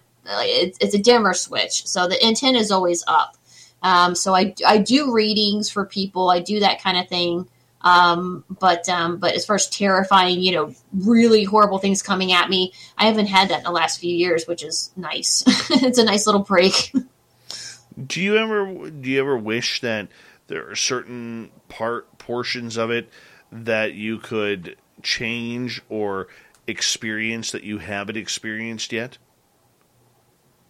What do you mean exactly? Well, for instance, like for me as an experiencer, I've seen UFOs. I've seen UFOs on the ground. I was too chicken to run in and have it, to run up to that craft and check it on out. I would do anything to do that again. Do you have any experiences that you would like to change or have happen again that maybe you would do differently? No. A lot of these encounters, again, there's a few things that I would like to go back to my old hometown, and I would like to do a tour of all the places I grew up to see what I feel now that I know what it is. You know what I mean? I know that it's the paranormal. Now I have a better idea. So now I want to go back to those places and see what I pick up. You know what I mean? Just to see what I feel, especially at that condo. I want to go there, and I want to. It's like going back to confront your bullies. You want to come go back to them and be like, well, you weren't so scary, and look at them and just say, what was it about me? And face off and kind of see them for who they are now that you're on this other side of it. And so that's kind of what I want to do. I don't want to change any encounters because they are what they are, but I would love to go back and do a tour of those old places and just kind of, see things from a completely different angle. So you do. Yeah. Yeah. I mean, I don't really want to change any encounters because it's like, they are what they are. And I feel like they made me who I am. You know what I mean? This book wouldn't be here. The podcast wouldn't be here. I wouldn't be helping people if I hadn't been through all that scary stuff and know what it's like to feel out of control. But I really want to go back to those places. I find myself Google Earth some of these places, and I looked at them to see what I feel. And I still get creeped out. I still feel a really bad feeling. So I think whatever's there is still there. Question from Captain Rabbit over in the UK. If you can make them leave in Jesus' name, can you make them come back in his name as well?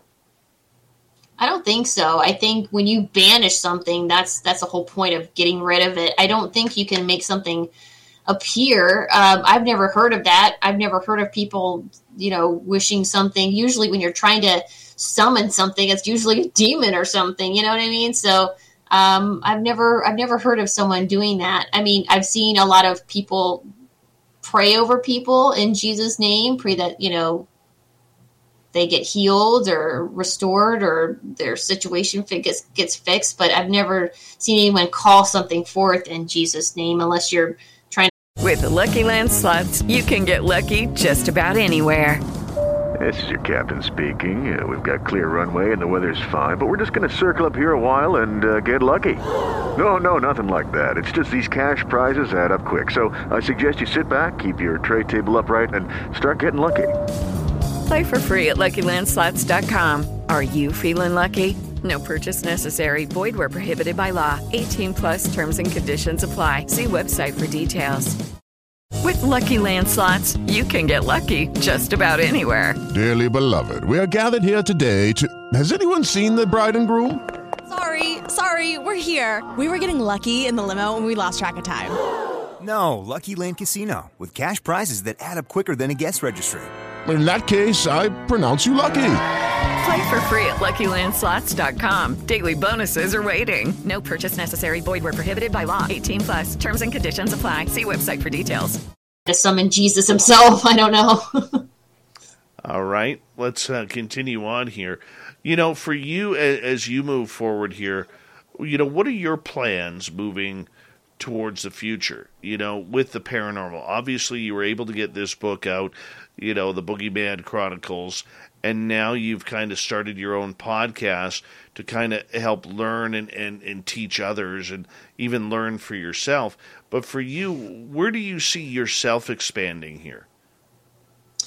You know, I am in the process of writing more books. I am working on a book now called Stories from Turtle Island, which is an indigenous person's perspective of the paranormal. I see a lot of books where it's white people or non-native people talking about, you know, sharing other like natives, you know, indigenous people's paranormal stories. And I want to get a first person's perspective on that. So I'm interviewing, you know, indigenous folks and getting their stories. So that's one book. And there's another book that I'm working on because there is a correlation between neurodivergence and ESP. A lot of people who are autistic and have ADHD, not all, but a lot, are psychic. They either have, you know, precognitive dreams, or they have full-on paranormal experiences, or they can guess the gender of a baby before it's born, you know, like weird little things like that. Stuff like that. So I'm writing a book about that. And so if anyone has any stories, if you're an indigenous person and you have any stories, please write me, boogeymanchronicles@outlook.com. Also, if you're neurodivergent or you know someone who's neurodivergent that has, experiences, you know, has ESP and has paranormal experiences, please write me. I would love to hear your story. And, you know, stuff like that. I love getting people's stories out there.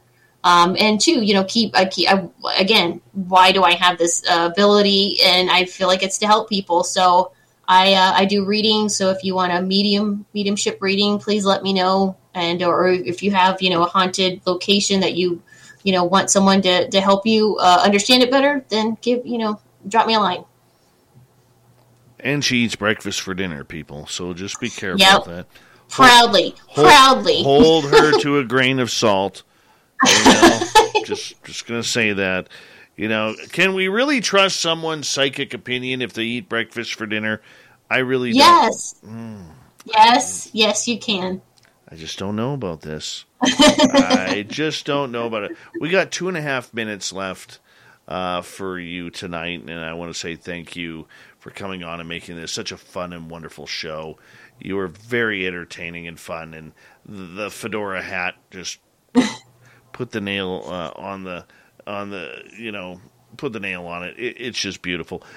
For you, as you start to expand your podcast and everything, where can people find your podcast, and how many times a week are you going, or what's your schedule? Oh, right now I haven't posted a new video in a while. I have several guests lined up, but schedules and this and that. I had surgery actually a few months ago, so I'm still recovering from that. So things have, been kind of on the back burner, but I have some really good shows up. I kind of go a little longer than usual with some people, like Terry Lovelace. We did like 4 episodes with him, crammed into 2. because he has so many encounters. It went into his childhood. So I kind of sweep the corners of people's lives. I don't just talk about that one encounter. I want to talk about all of it. Just so people can hear that and, maybe feel a sense of solidarity and solace. Like, oh, I've had a lifetime of encounters too. That's the whole thing. That's my thing, a lifetime of encounters. And, so I interview a lot of people that have a lifetime of, encounters. And two, I know quite a few people that only had one encounter.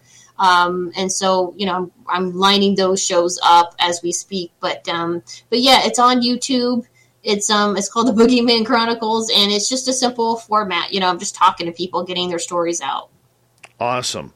And hopefully you get that fired up again pretty soon, because there's a lot of people to talk to, and so many fresh stories that are out there that just need to come to light. I mean, we've heard a bunch of them, but that's why I was excited about getting you on this show.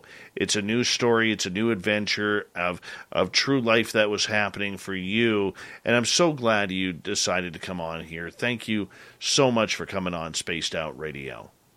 Thanks for having me. I really appreciate it. I had a really good time. Me too. It went very fast. Hard to believe 2 hours is up. Yeah. I know. MJ Stevens, everyone. The Boogeyman Chronicles. It can be found on Amazon, the book. You definitely want to get it. I mean, there's nothing better than true stories of a lifetime. And that's what you got here, is true stories of a lifetime. And that's, that's all you can ask, is somebody's life story of the woo. Because that's what we do here. Coming up in hour number 3, we're going to head to the swamp. Our resident swamp dweller has a spooky story for you. Then the fedora-wearing John Hudson returns for the Unbiased UFO Report. Hour 3 of Spaced Out Radio coming up right after this.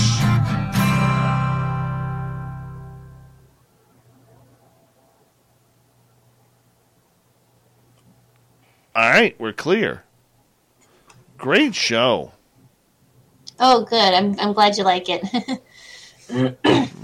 Black Dragon again? Thank you so much, my friend. Very much appreciate the love. Wow. I'm special tonight. I'm special. Thank you so much, my man. Appreciate it. Yeah, great job, by the way. Thank you. And I apologize to you. I'm not feeling 100% today. And oh, yeah, no problem. So normally I'm, bouncing all over the place, but I loved your story, and I thought it was very, very from the heart. And that's all I ever ask from my guests, is just speak your truth from the heart. And you were incredible, seriously incredible. Oh, thank you. Thank you. I appreciate it. I have chronic health issues, so I'm never feeling all that great. I'm never feeling 100%. So it takes a lot of effort for me to put the makeup on and the stuff and to sound like I'm Trust me. I got to put the war paint on all the time. I will let you go though, so that way you can get some rest. And thank you so much for coming on the show. We'll definitely do this again. Yeah, definitely. And I would love to have you on my show. Share your stories if you're interested. Let me know. Okay. Yep. All right. Thank you. Feel better. You take care. Bye. Bye-bye. MJ Stevens, everyone. She's wonderful. I'm just going to step away. I will be right back in a couple of minutes. Stevenson.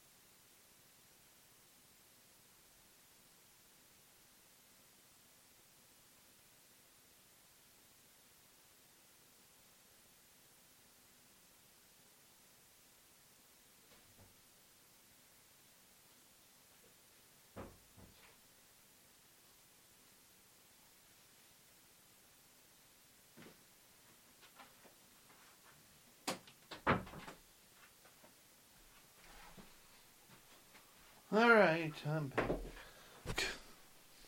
I'm back. Oh,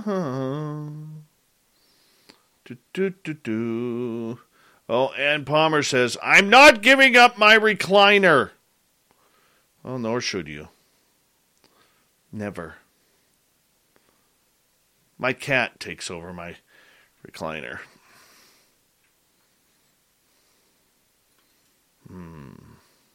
Gorgeous Larry, good to see you. I'll be fine. I am hungry, though.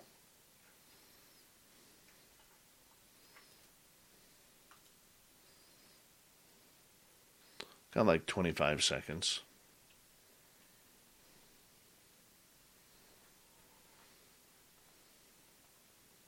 Thank you to Black Dragon ×2, Surf Jare ×3, Vaughn and Terry for the amazing super chats. Very much appreciate the love and support of Spaced Out Radio. Thank you very much. Here comes hour number 3.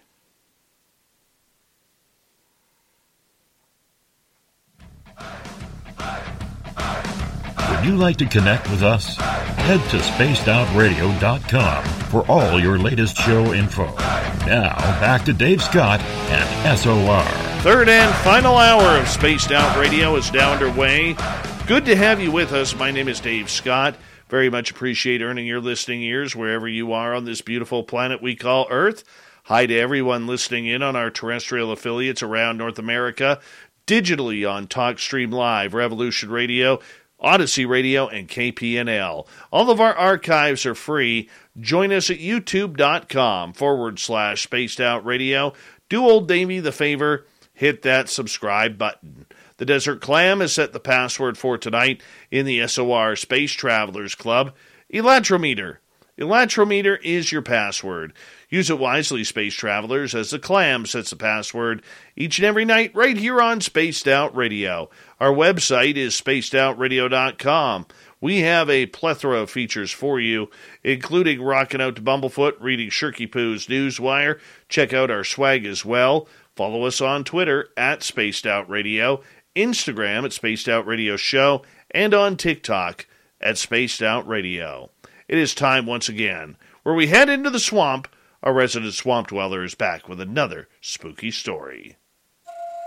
Hi, Spaced Out Radio listeners. This is Swamp Dweller. It's time for your nightly dose of spookiness on the show. If you have an interesting encounter or a spooky story that you would like to share, be sure to submit them in at swampdweller.net. You can also find our YouTube channel at youtube.com/swampdwellerreads. Now, let's chill out, relax, and together, let's enter the swamp.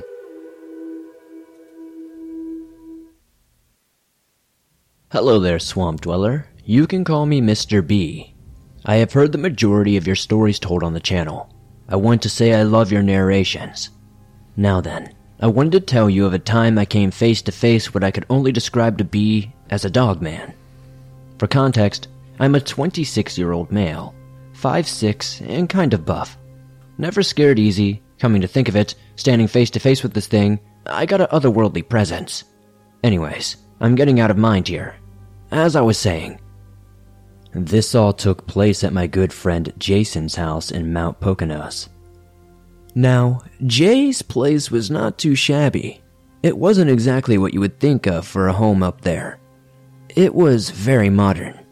Jason loved to drink. So, as we would do every other weekend, we would get smashed and have a good time.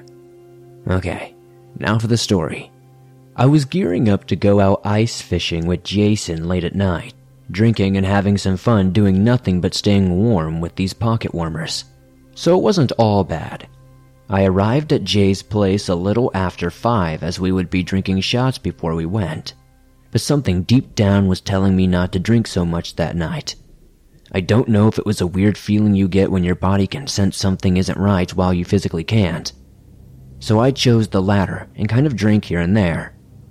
Jason asked why I wasn't drinking as much, but I said not to sour the mood. Sorry man, just got terrible pains in my stomach.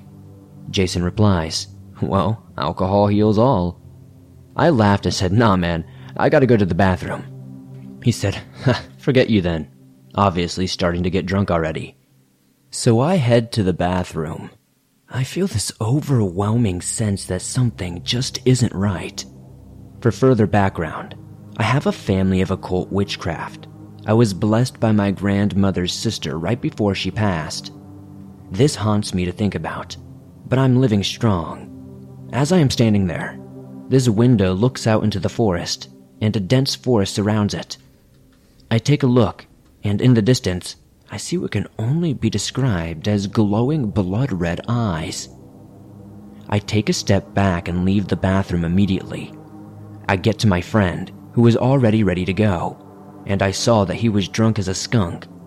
Having a backpack of 12 cans of Busch, his bottle of vodka, you can say he was definitely a bit tipsy.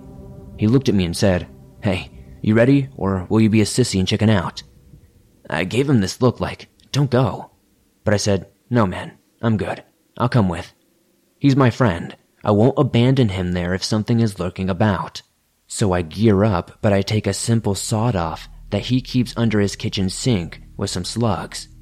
I take them and load them up. Jay asked, "Hey man, what are you doing with my baby?"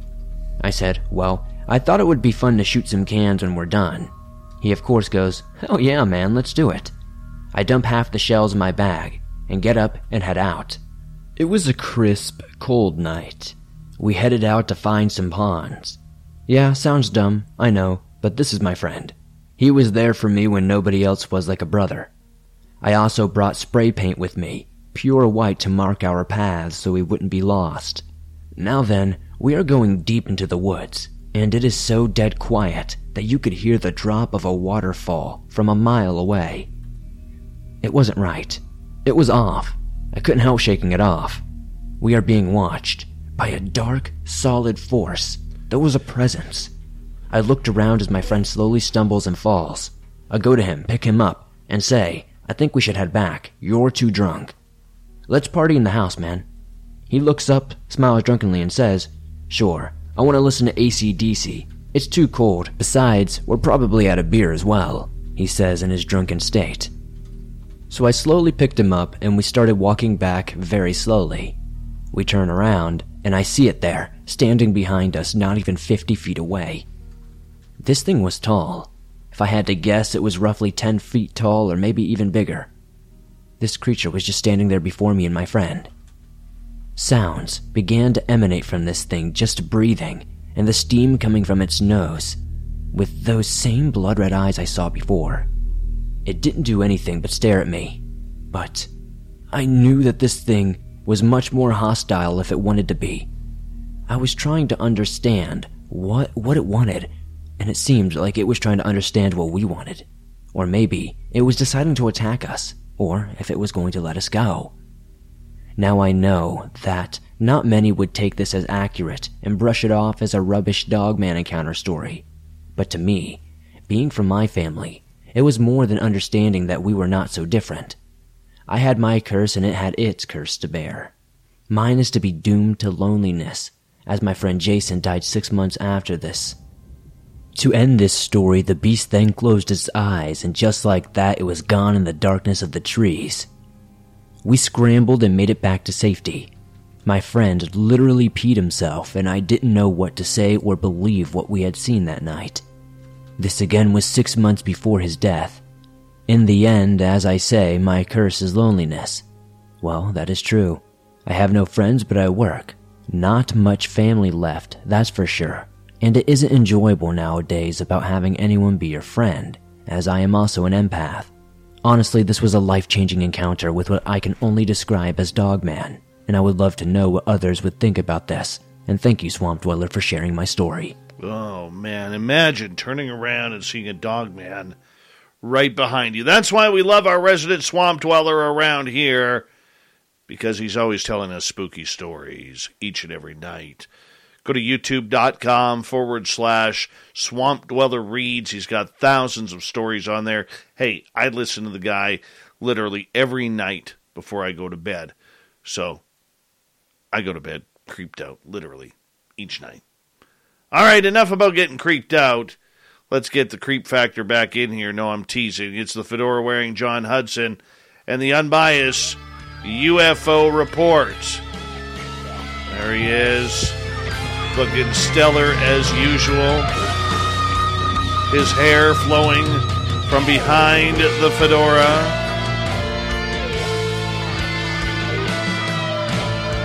How you doing, my man? Doing good. Yourself? I am doing very good, man. With the Lucky Land Slots, you can get lucky just about anywhere.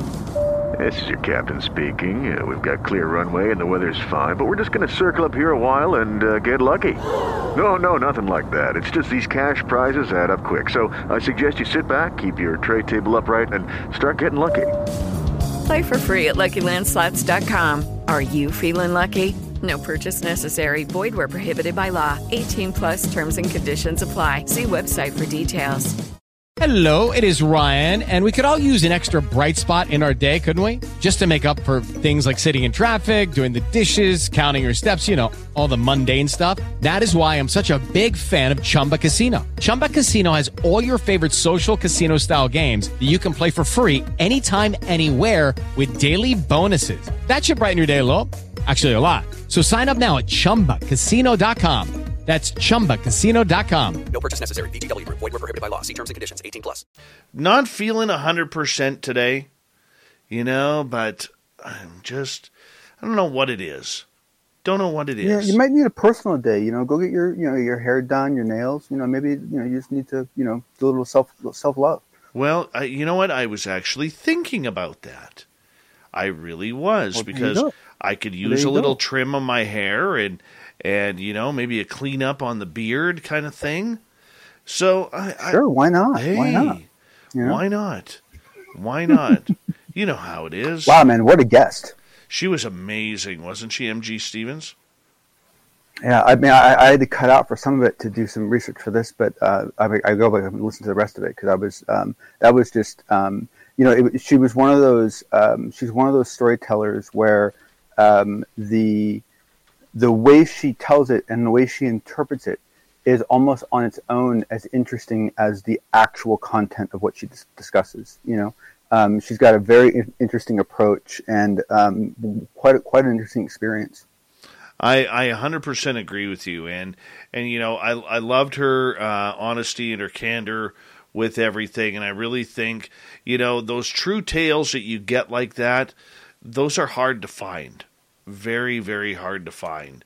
And well, and I will say this as well is I wasn't so unlucky, but I had a lot of friends who had really dark childhoods growing up, and those kids that grew up in those dark childhoods like she did, they usually come out with a real sense of honesty because the world hasn't been sugarcoated for them. Very true.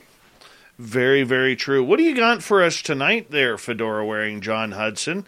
I know there's a lot going on, and for a lot of people in the UFO world, they're rolling their eyes because there was such a beautiful pause in the UFO world without the likes of Jeremy Corbell, who you either love him or you can't stand him, one of the two. And I don't mind the guy. I really don't. I just like teasing the entire thing. But he's back. And he's all over the place once again. He's back, and I will say, just in the effort of full full disclosure, which is a funny thing to say here, I am a Jeremy Corbell fan. I do like the guy, and I've talked to him a teeny bit over email, and I like him well enough.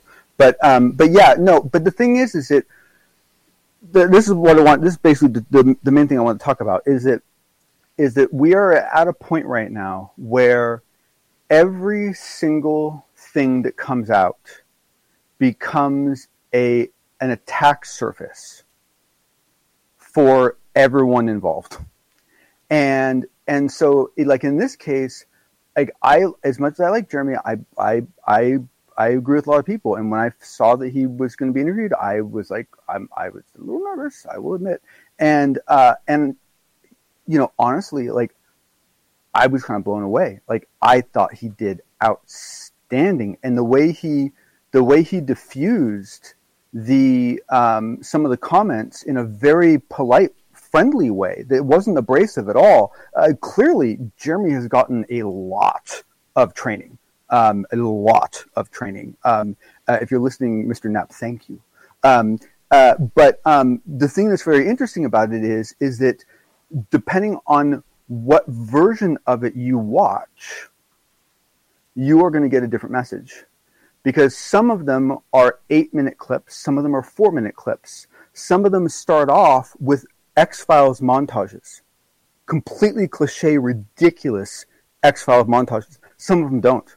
And so this is the problem. It's what I'm talking about, is we're now at a point where even if the core product, in this case, what Jeremy said, is actually good, which, let's face it, the stuff we get isn't always all that good. But in this case, it actually is. He did a really good job. And even with that good kernel of data, what we get is basically both sides claiming that it completely represents their argument this entire time.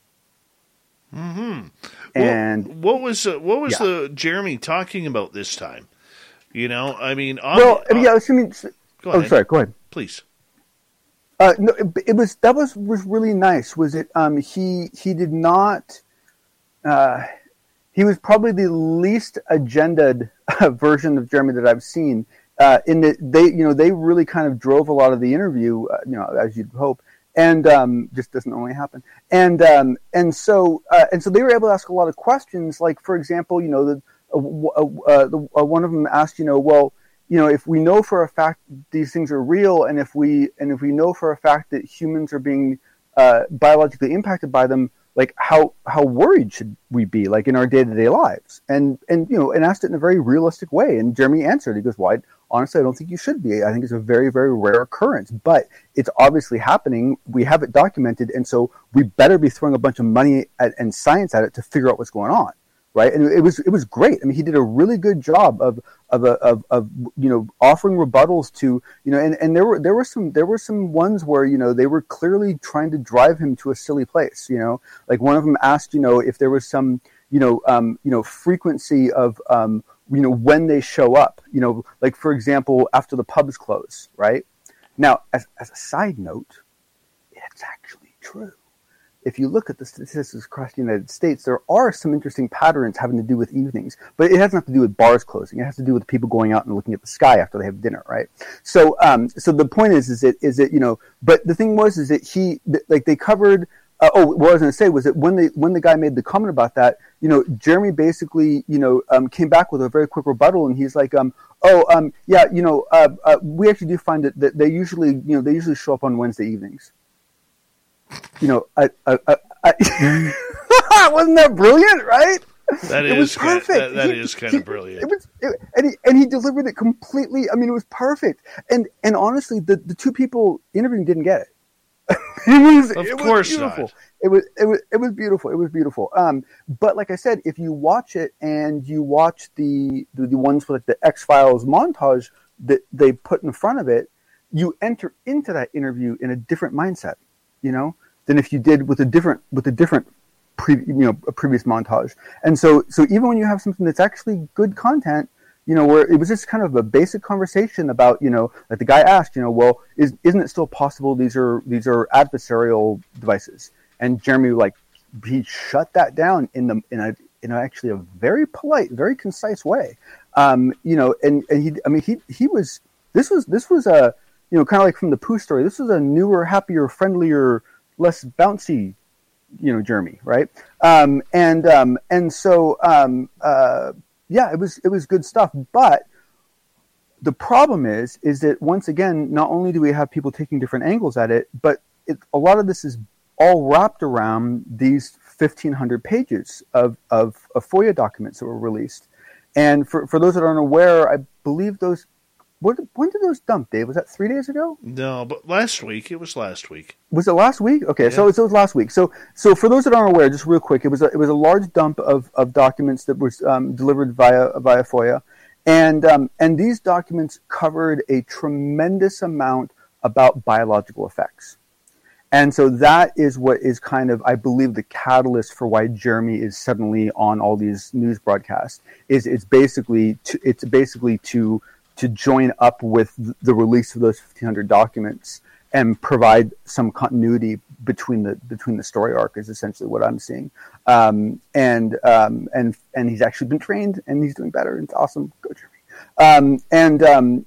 It's, you know, it's, but the thing is that it's not as simple as just putting an X-Files montage in front of it, right? Because these documents, one, they cover all their sources, okay? And depending on what decade it was, some of those sources were not necessarily reputable sources, and it doesn't mean they were held with any weight. It just means that they were considered as part of data. But it includes a lot of, you know, periodicals from the 60s and the 70s that were not well, you know, viewed later on, and so people are using that to call a bunch of shade on the research. It does, and then it also, which, you know, honestly, I don't even know like how much I'm really comfortable talking about, to be very honest with you. But you know, it also gets into the pregnancy aspect of it, and that's a not only is it a very difficult topic, but it's a very pertinent one for a lot of folks. And we finally get a little bit of documentation that's been acknowledged as something, whatever something is, right? That's as far as anyone will go. It's something. Congratulations. We get that, and then there's kind of like this. I don't know. It just kind of feels like a pass off in a way. But the thing is that a lot of this is happening not because of I think anyone driving it from the top. It's more from, I think, parties within our system pushing their own agendas. Let me interrupt you here for a second, because I got a ton of questions that I want to ask you, John. Number one, for people who may not know Jeremy Corbell, why is there such controversy around him in the UFO field? Because of Mickey Rourke. No, I'm kidding. It's not just because of Mickey Rourke. And no offense to Mickey Rourke. Basically, Jeremy is a documentary filmmaker, and he is a documented filmmaker. I mean, that's what he does. The fact that he's gotten wrapped up in UFOs is somewhat orthogonal, right? Though it is something he clearly has passion for. And essentially, he is the one that produced the Bob Lazar documentary. He's the one that has become the kind of self-proclaimed protege of George Knapp. And no, I'm not jealous. And he's essentially been a very vocal and a very aggressive and a very abrasive vocabulary person.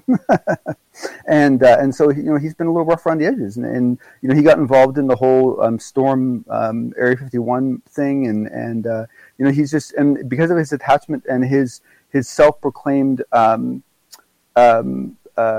loyalty to Bob Lazar and Bob Lazar's story, Jeremy becomes a lightning rod for all of that back and forth.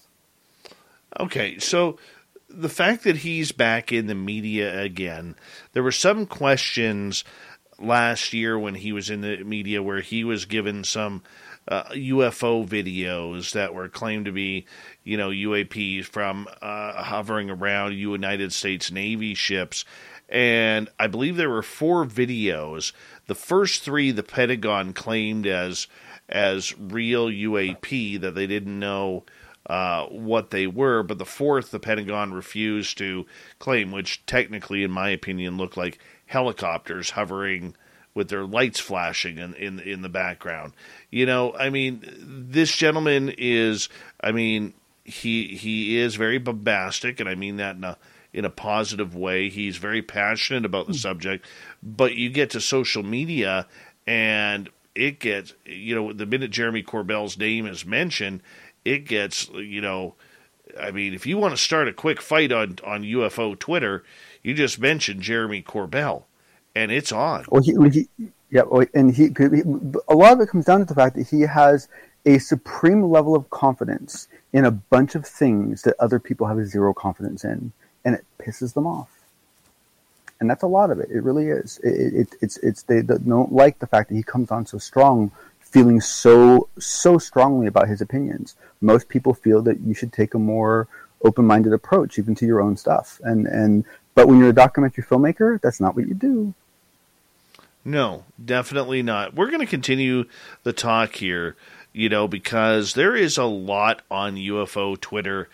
going on right now and giant arguments regarding this DIRDS report that was released with the 1,500 pages, especially with the way the experiencers are being trounced by many skeptics and people of strong opinion on Twitter right now. And I want to get your take on that when we return with the Unbiased UFO Report. We have our good friend, the fedora-wearing John Hudson, here hanging on out with us. Human Carl is here in the chat room. Not to be confused with Alien Carl. We love our Human Carl. We'll be back with the final half hour of Spaced Out Radio when we return.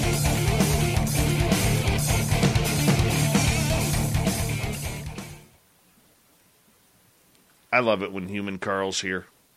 I do.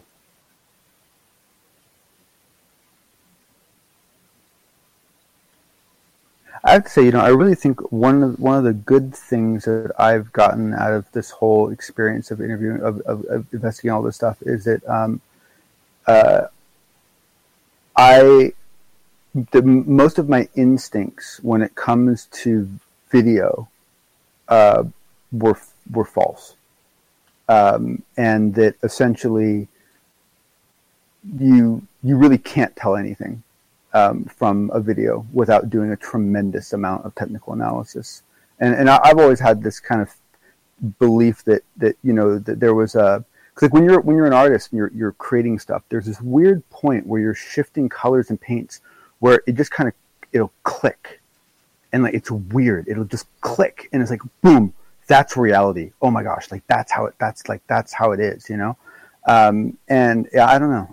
To me, it's just the way all this is playing out. It's fascinating. I think it's awesome.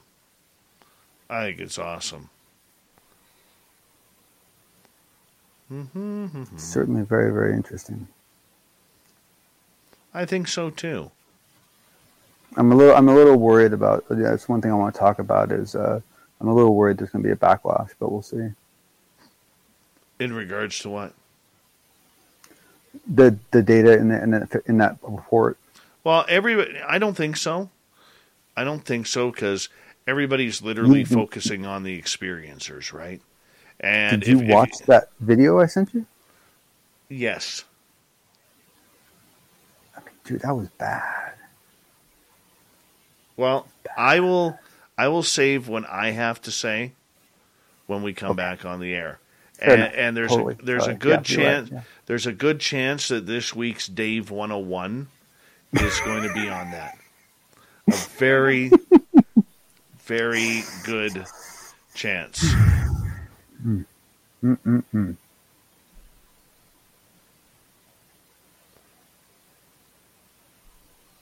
you said the guest you had on tonight, her book is on Kindle, you said? Yes. $4.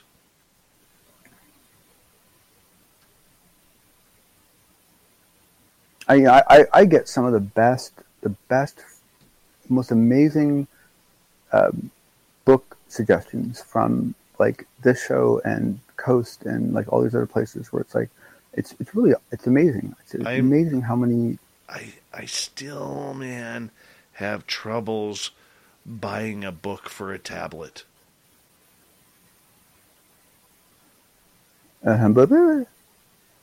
No, Dave, it's 2022 now, buddy. I'm sorry. I know that argument. I still like having books on the shelf, man. Okay, all right. I mean, look, I got books on the shelf, like right behind me, but I have books on the shelf where I've only read them via, audiobook or visual book on a tablet, and I only keep the hard copy for reference. Or because it's got a pretty spine. Or because it's old. I love old books.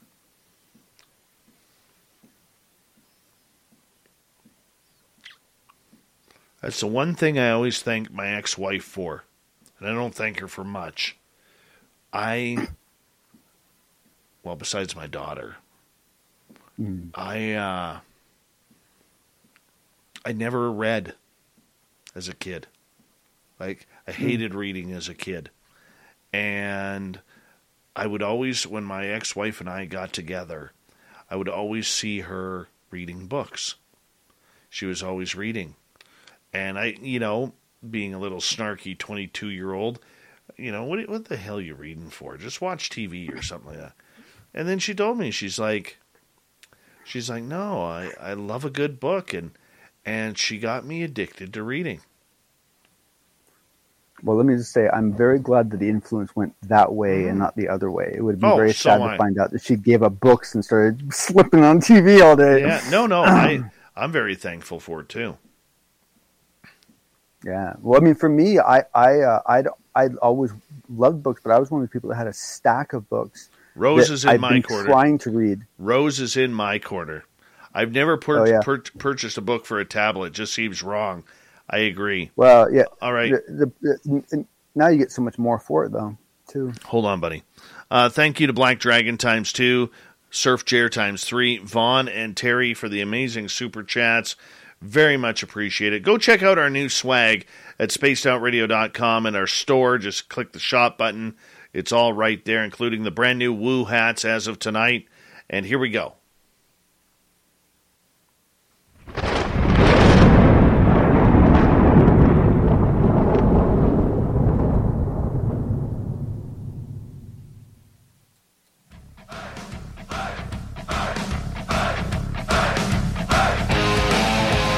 We rounded third. We're heading for home tonight on Spaced Out Radio. Good to have you with us. My name is Dave Scott. Very much appreciate earning your listening ears.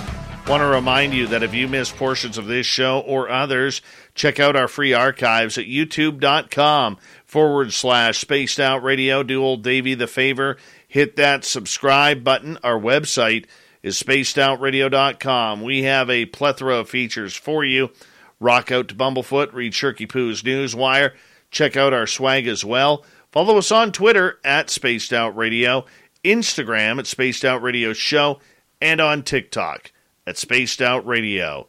We continue on tonight with the unbiased UFO report. The fedora-wearing John Hudson returns. And John, last week when the DIRDS report came out, and we were talking about all of these experiences that the government was looking into people having, well, I'll tell you, this has turned the Twitterverse into a battlefield once again with the skeptics, the non-believers, and those who don't trust anybody but themselves, absolutely carving this report for looking into the claims that experiencers are having.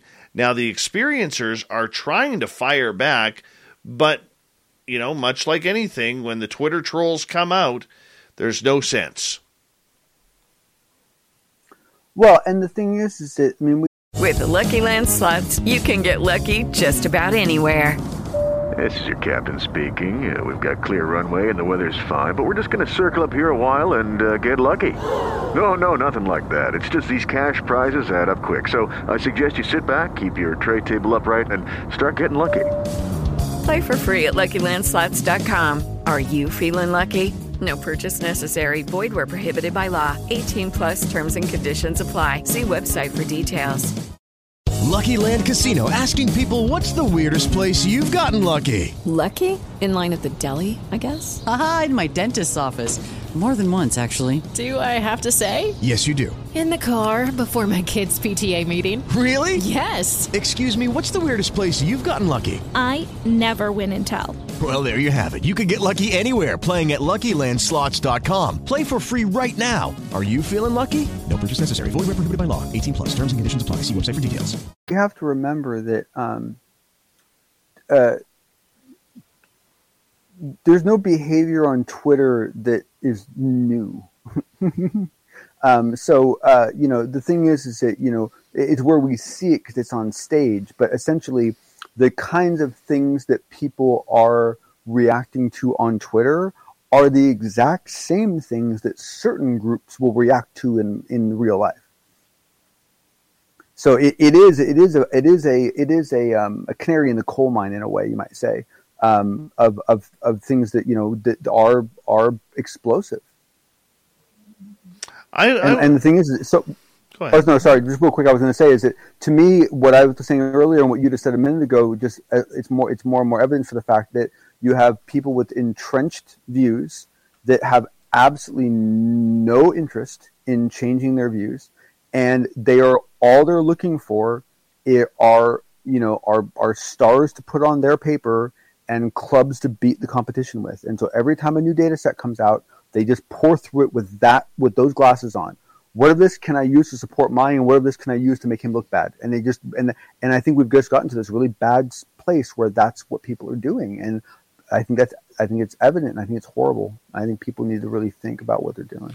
There is a great amount of naivety when it comes from people who've never experienced the phenomena and not understanding what it's like to have something so personal and profound happen to you that it changes your entire life, sometimes for the good, sometimes for the bad.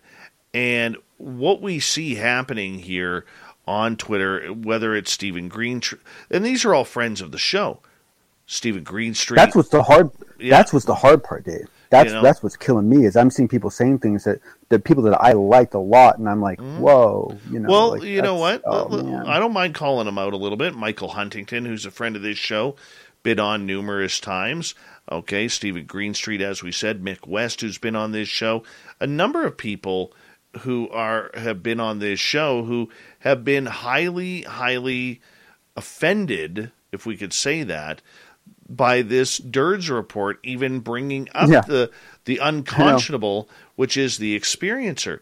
Now, for the most part, these are people who want scientific recognition, trying to figure out how these proclamations work. They want more evidence. Sure. They don't want anecdotal stories. But in the meantime, I can understand the want for real proof rather than anecdotal stories. But you know what? The people But the people who are experiencing this phenomena don't know when it's going to happen. They can't all of a sudden, when they're about to be taken, say to little, Mo the Gray, "Hey Mo, can you stop for a second while I just, put my phone on record here?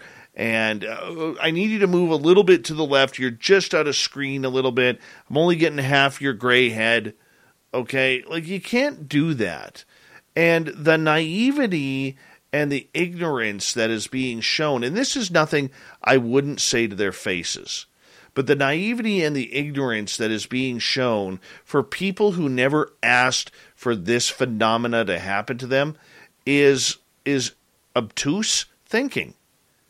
It's very obtuse. And it is, and what I find very interesting about it is that you'll see people who normally have well-reasoned minds. They have well-reasoned approaches to things, and then they will get to a topic that they immediately have so much disdain for that they drop all of their bias guards completely, and they go to all the old logical fallacies they used when they were school children, and it becomes this whole personality contest, and how could you ever believe that person because he lied 6 times in 1973? It's insane. It's absolutely insane. It very much is, and I don't think it paints a very good picture. Instead of making fun of the fact that the government was looking into these experiential phenomena, how about looking at the other side and saying, wow, I can't believe they are taking potential pregnancies seriously. I can't believe they're taking bloody noses seriously. I can't believe they're taking concussion-like syndromes seriously, or PTSD or something along those lines. Until you have had it happen to you, shut up. Yeah. Shut the hell up. Okay, I'm sorry. I'm going to get a little. I'm going to get a little angry here for a second, because I am sick and tired of people. Where's the proof? Give me proof. Okay, you don't get proof. You don't know unless you've stood in someone's shoes who has actually had that experience. Whether it's getting needles put in your eyeballs, or anal probed or whatever. We make fun of it because it's fun to make fun of it. Okay? Well, it helps us deal with the fear. Absolutely. But until you've experienced the nightmare of having, your body used without your consent for whatever it is, it's wrong. It's wrong to treat it. Look, the subject matter may be funny, okay, and very easily manipulated. And look, I'm not saying there aren't people out there who aren't trying for their 15 minutes of fame in order to make something happen. But what I am saying, John, is this. The majority of people out there who have had some sort of horrific experience with extraterrestrials would not wish this on their worst enemy. Not at all. Do you think Whitley Strieber, when he went public about his anal probing from aliens, do you think that he would wish that on anybody who criticizes him? Not a hope in hell. Right? No, it's actually one that tells if someone has actually either been an experiencer or has done enough research, is they hit that tipping point where you realize that if assuming abductions are real, you would not want that, right? There's not a shiny, fun thing that gets described by people, right? It's a very different it's a very different perspective from the fantasy, Now, and the thing that's hard, Dave, is that while I completely understand your sentiment, and I think it's very justified, the problem is that the whole reason why personal stories have no place in science.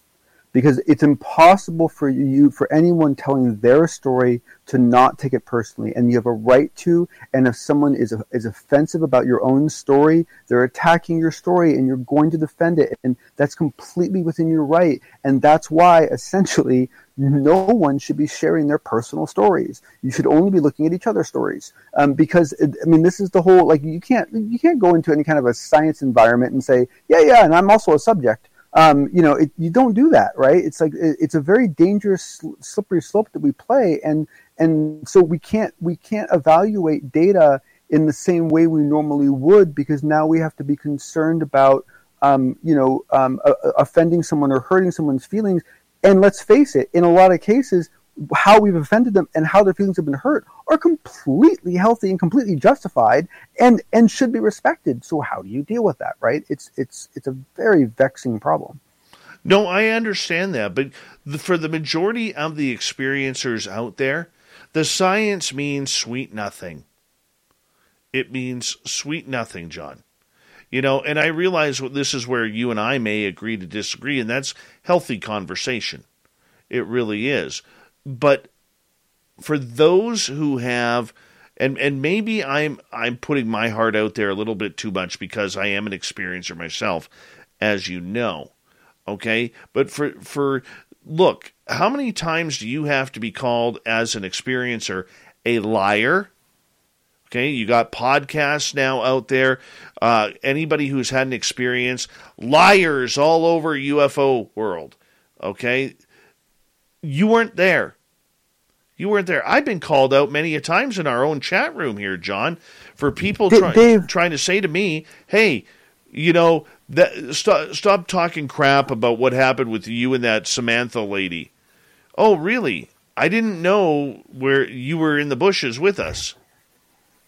No, this is why I said what I said. This is why the stuff that Jay King and other guys are doing is so important, because essentially we know there are good studies that have been done that show that in many cases it is the lack of belief by their trusted people that do more harm to victims of sexual assault than the actual act itself. It is the fact that you are not believed that does the most psychological damage to not only yourself, but the way you view all of your relationships. It doesn't matter what the subject matter is. You have an experience like this. This is now the world you're exposed to. And we want to talk about that in the context of UFOs and Twitter? Come on. That's just not realistic. This is not a subject. This is not fair to people. No one can do that well. But the story is they're looking at it. You can't poo-poo the story just because you don't believe in it. You know, Yes, it's like yes. like what we complain about with the Bigfoot community, where this is a monkey, this is the great ape. Okay. Yes. Oh no, dead on, Dave. You Dead on. cannot eliminate the process. And the process of the paperwork from the Pentagon says this is what people are allegedly having happen to them, and we are looking into it. That's the story. Making fun of the fact that they're looking into that or where the sources came from is irrelevant. Yes. It's irrelevant. So well said, Dave. Yes, and even I just now got myself so caught up about the emotion that I was doing it myself. You're dead on, and the thing is that if you really think about it, if you think about some of those periodicals that were mentioned that people are making fun of, those were valid sources for certain subgroups, and so if they had not been looking at them, it would have been bad science. They had to have been evaluated, and if they evaluated them and didn't include them in their references, then they're violating research ethics. So the fact that they're all in there is a good thing. I know everyone likes to poke fun, but it's actually a very good thing. It means they did their job. Mm-hmm. I would agree. You know, but follow the story for what it's worth. Your opinion means nothing. You know, and whether it's Stephen Greenstreet or Michael Huntington or a number of, I don't want to call them trolls because they're not. I think they bring a lot of meaningful debate to the subject at hand.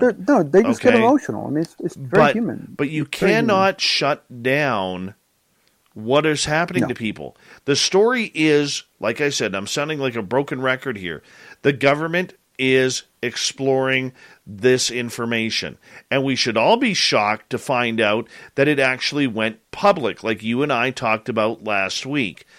Instead of making fun of this crap and saying, well, look at the waste of time and money this is, you know, what science is there? They're using the National Enquirer or an article from Penthouse on a person who is an experiencer. Yeah.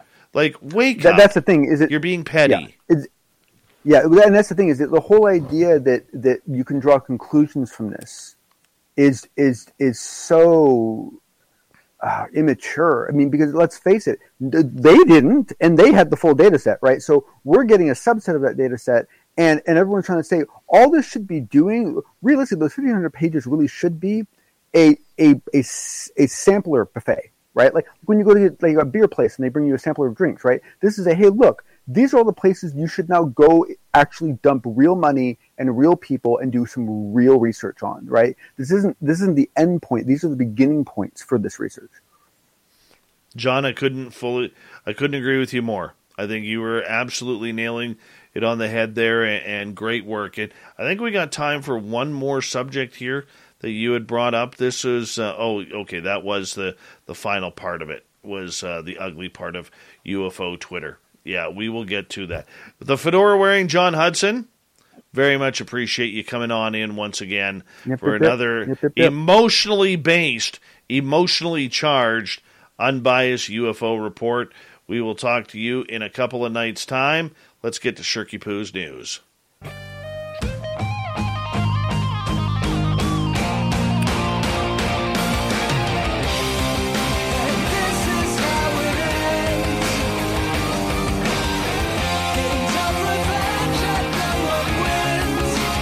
All right, let's get to Shirky Poo's news.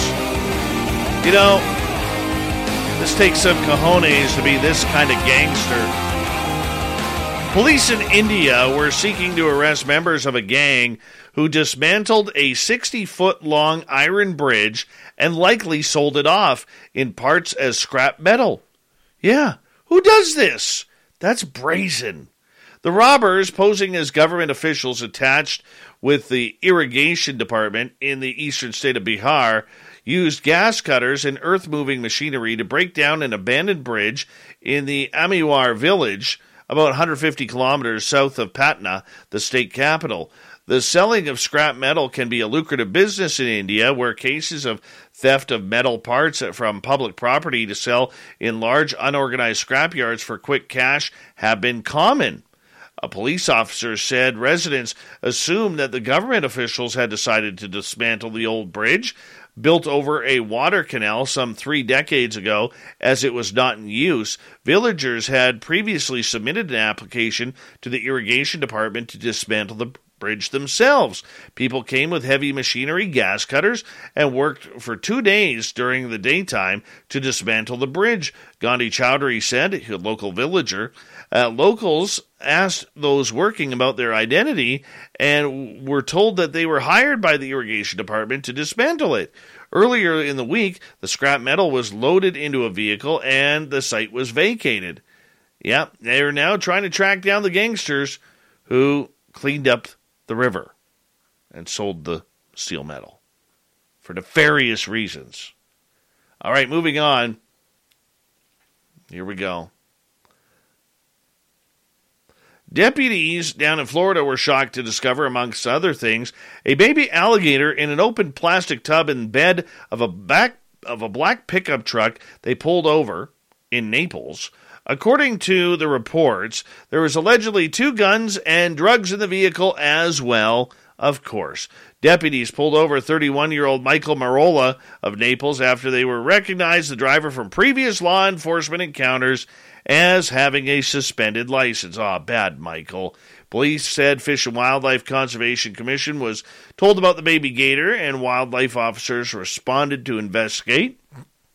It's illegal to take live American alligators from the wild without a valid alligator trapping license. According to the website, Marola was charged with 2 counts of carrying a concealed firearm. Guns were allegedly discovered under the driver's seat and in the glove compartment, as well as 2 drug charges, and, of course, multiple loaded syringes inside his jacket, which tested positive for meth. Who knew? You think you know someone. All right, let's move on here. A Florida student has some big decisions, and if you're a parent of this child, wow. I mean, we hear so much crap coming out of Florida about Florida man and Florida woman. This one is a good one. And God bless this kid, seriously. A Florida student has some big decisions to make after being accepted to 27 colleges and universities and amassing over $4 million in scholarship offers. 18-year-old Jonathan Walker said he's narrowed his secondary education choices down to 27 schools, including Harvard, Yale, and the University of Pennsylvania, which he was surprised when he received acceptance letters to all 27. It's so crazy to think about that I applied to all these colleges and I got in. That's such a rare thing to occur, but the fact that it did happen, I'm very excited about. Walker, who's already been earning college credits through the International Baccalaureate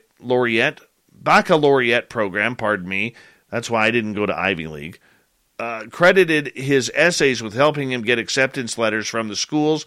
Every campus has something special about it, so I find that I love something within them all, he said. You know what? This kid is a brain, and good on him. Good on him. 27 universities. I was lucky to get into one. And finally here, a skydiver miraculously survived a 13,500-foot fall after her leg got tangled up in her parachute.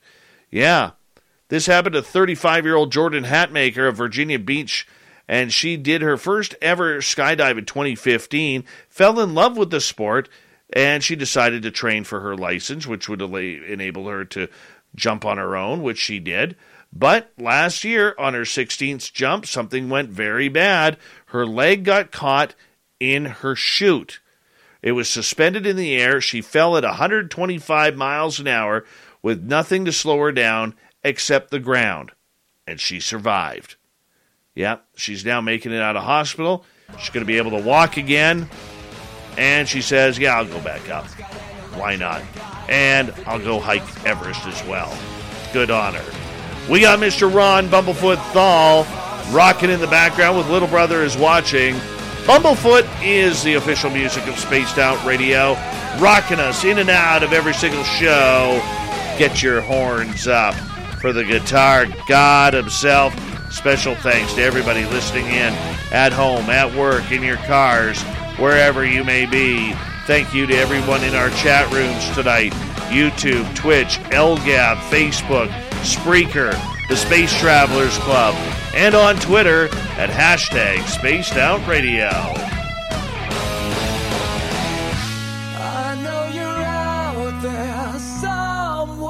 Remember, this show is copyright by Spaced Out Radio and SOR Media Ventures Limited.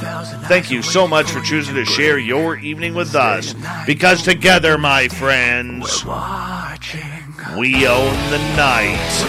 Mr. Bumblefoot, we need a favor. We need you to take us home.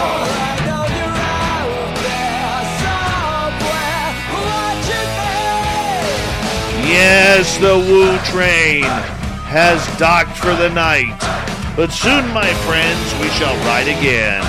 Your seats are always available. Your tickets never expire. And if you want to bring a friend, we've got room for them too. Good night.